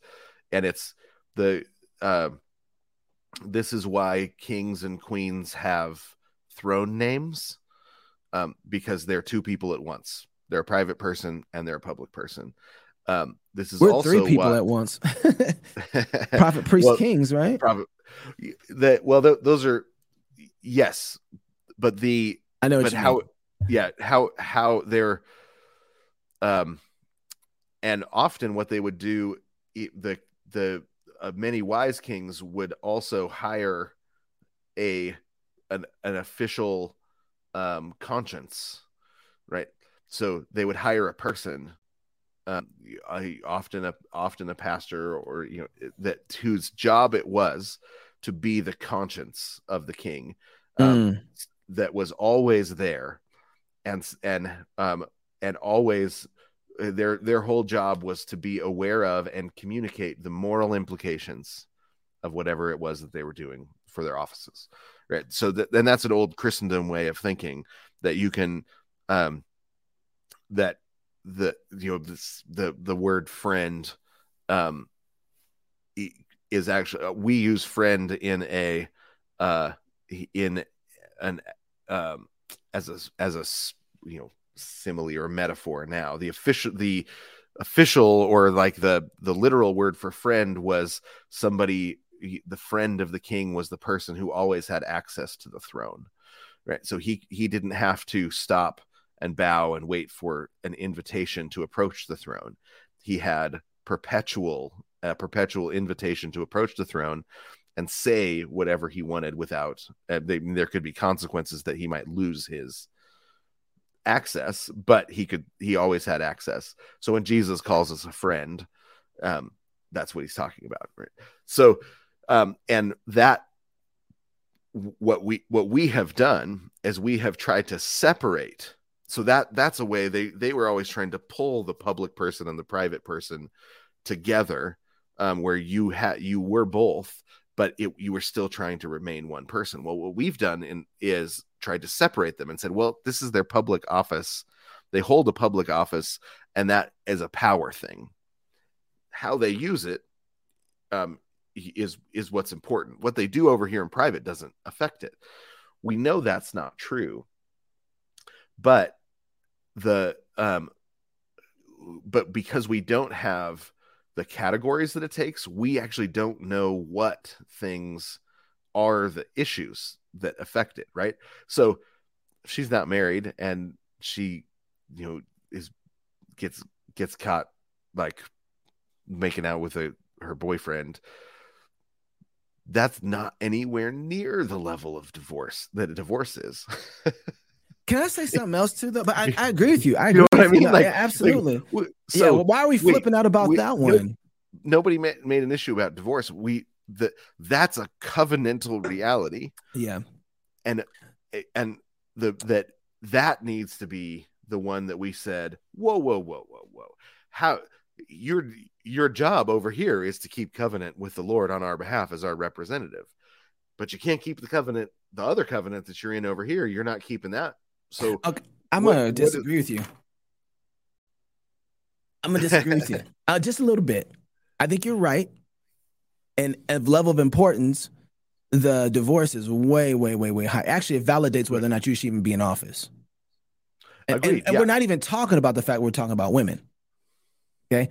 That's just another thing. That's another thing, right? So yeah. But since we're under judgment, this is a better judgment than most. All right. And this is proof that we're under judgment because we didn't cry foul as soon as we saw the first sign of divorce. Yeah. But Jason, I think there's something wrong even with the fact that she is getting felt up publicly by somebody who's not her husband. No, I agree. That's a total problem. But what I'm saying is you don't get this kind of problem. Yeah. I agree. If you deal with the biggie on the eye chart, right? Like now, but here's the thing. And this is where like do you remember when we had a senator who it turned out he had been having an affair with a Chinese spy? I remember him. Yeah. Remember that? Yeah. And nothing ever happened. Not to him. Nothing ever happened to him. And so what now we have, this is, I mean, I look at this situation and as you were telling me about it, I was like, God's given us a big allegory for what's going on to the Republican Party. Dang. We're being felt up in public and nobody's. Dang, I'm stealing that. Oh, I remember the other thing I was stealing from you too. I forgot it already. Go ahead. I just keep stealing from you. And the most that we get is, wait a second. That kind of makes me uncomfortable, right? Like, but the reality is that's the perfect picture, I think, of what's going on right now, like with the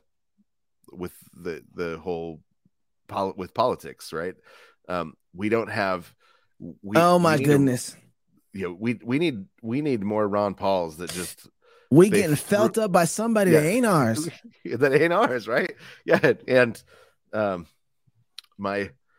my guess is, I've got guesses as to who it is, but the fact that we didn't shoot down that Chinese balloon, I think, is one big feeling up by the Chinese, and we didn't do anything about it. We just let that Chinese spy balloon float all the way across the country. I mean, we are. You know what? You are so. We're actually cucks. We're actually watching it.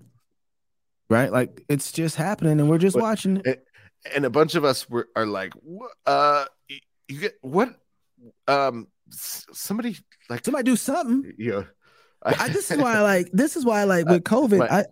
Go ahead. I was told my girls, you have permission.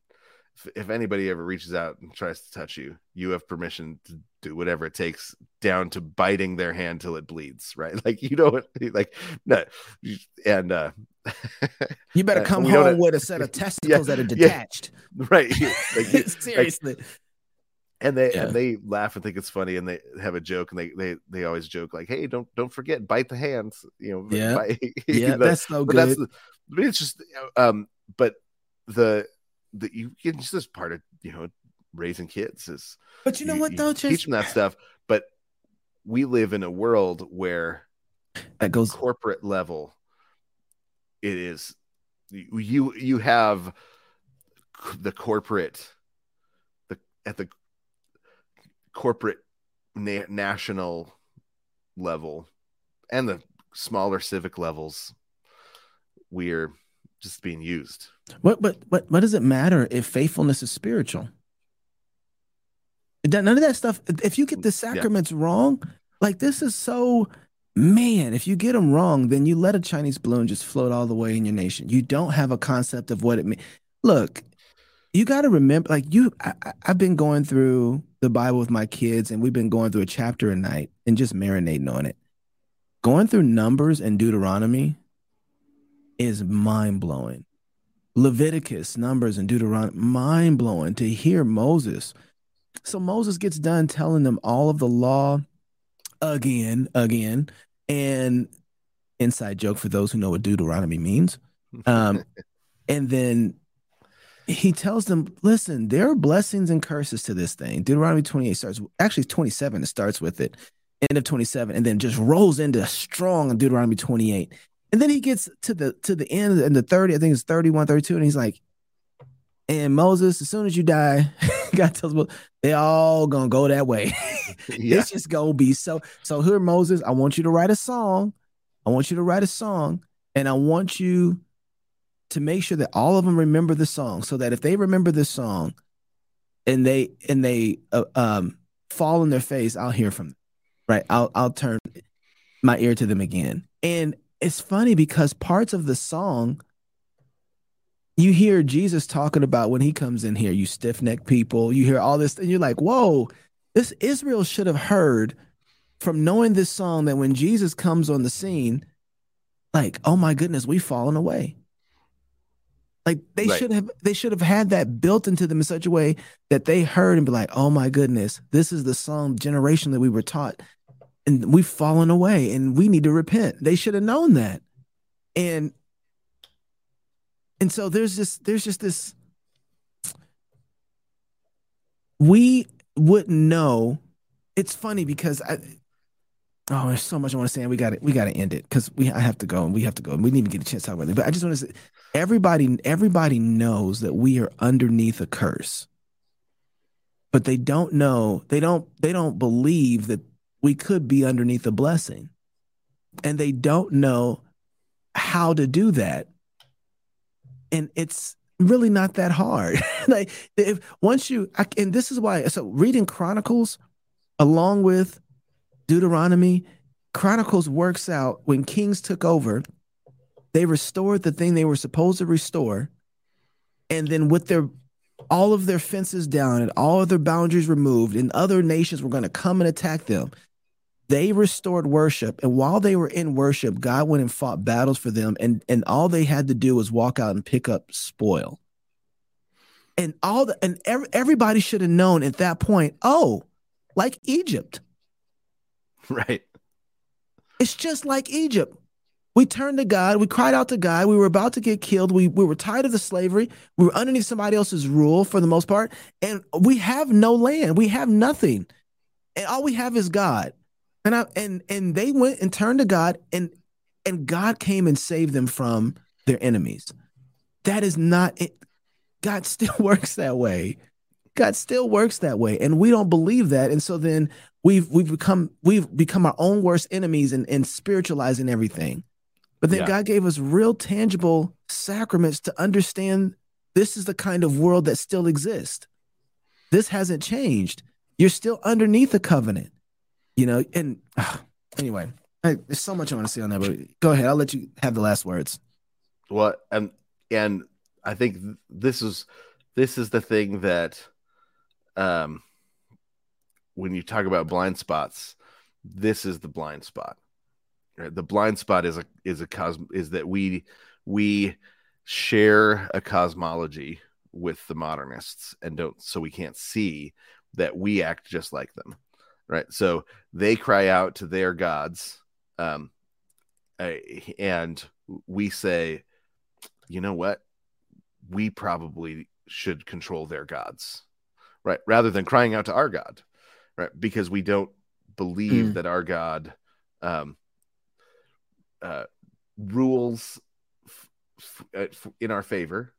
And we don't believe that he rules in a physical present way. And sometimes,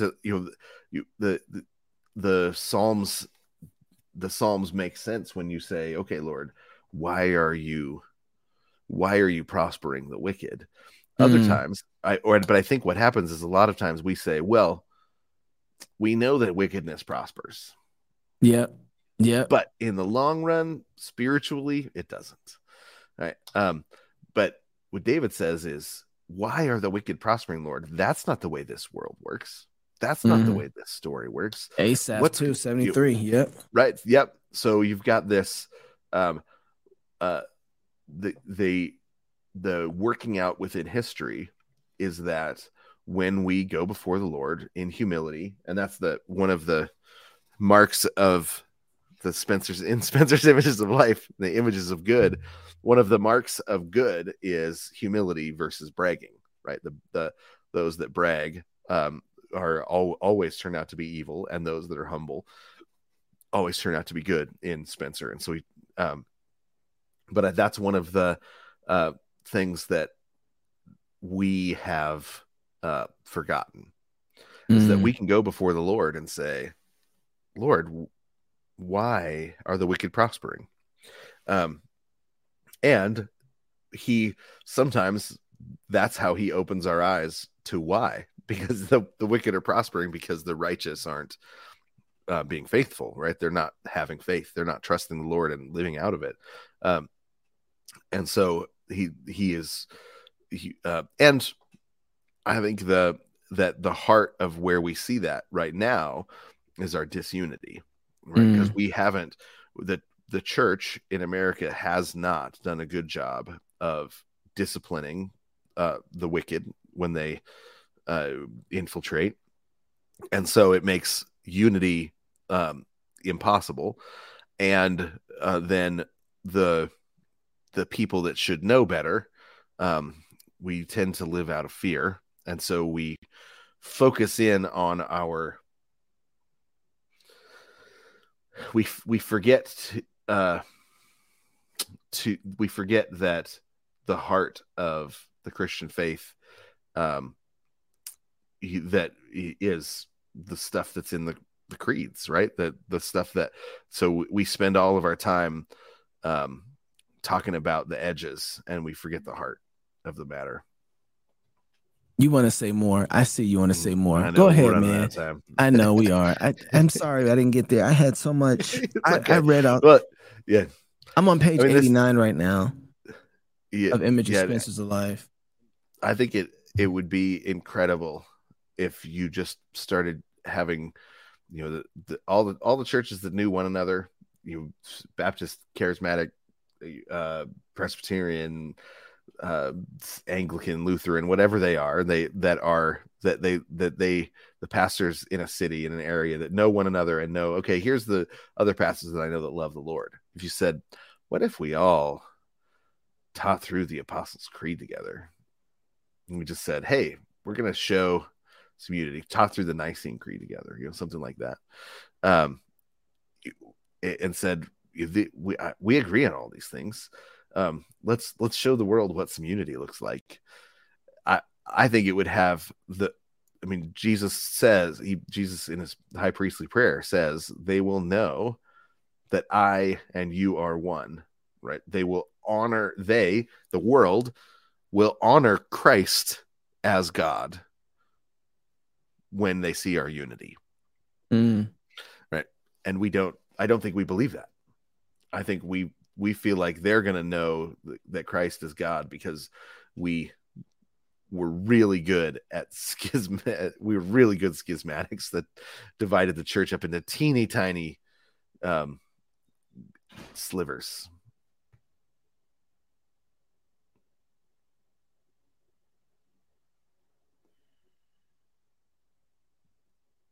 It's good, man.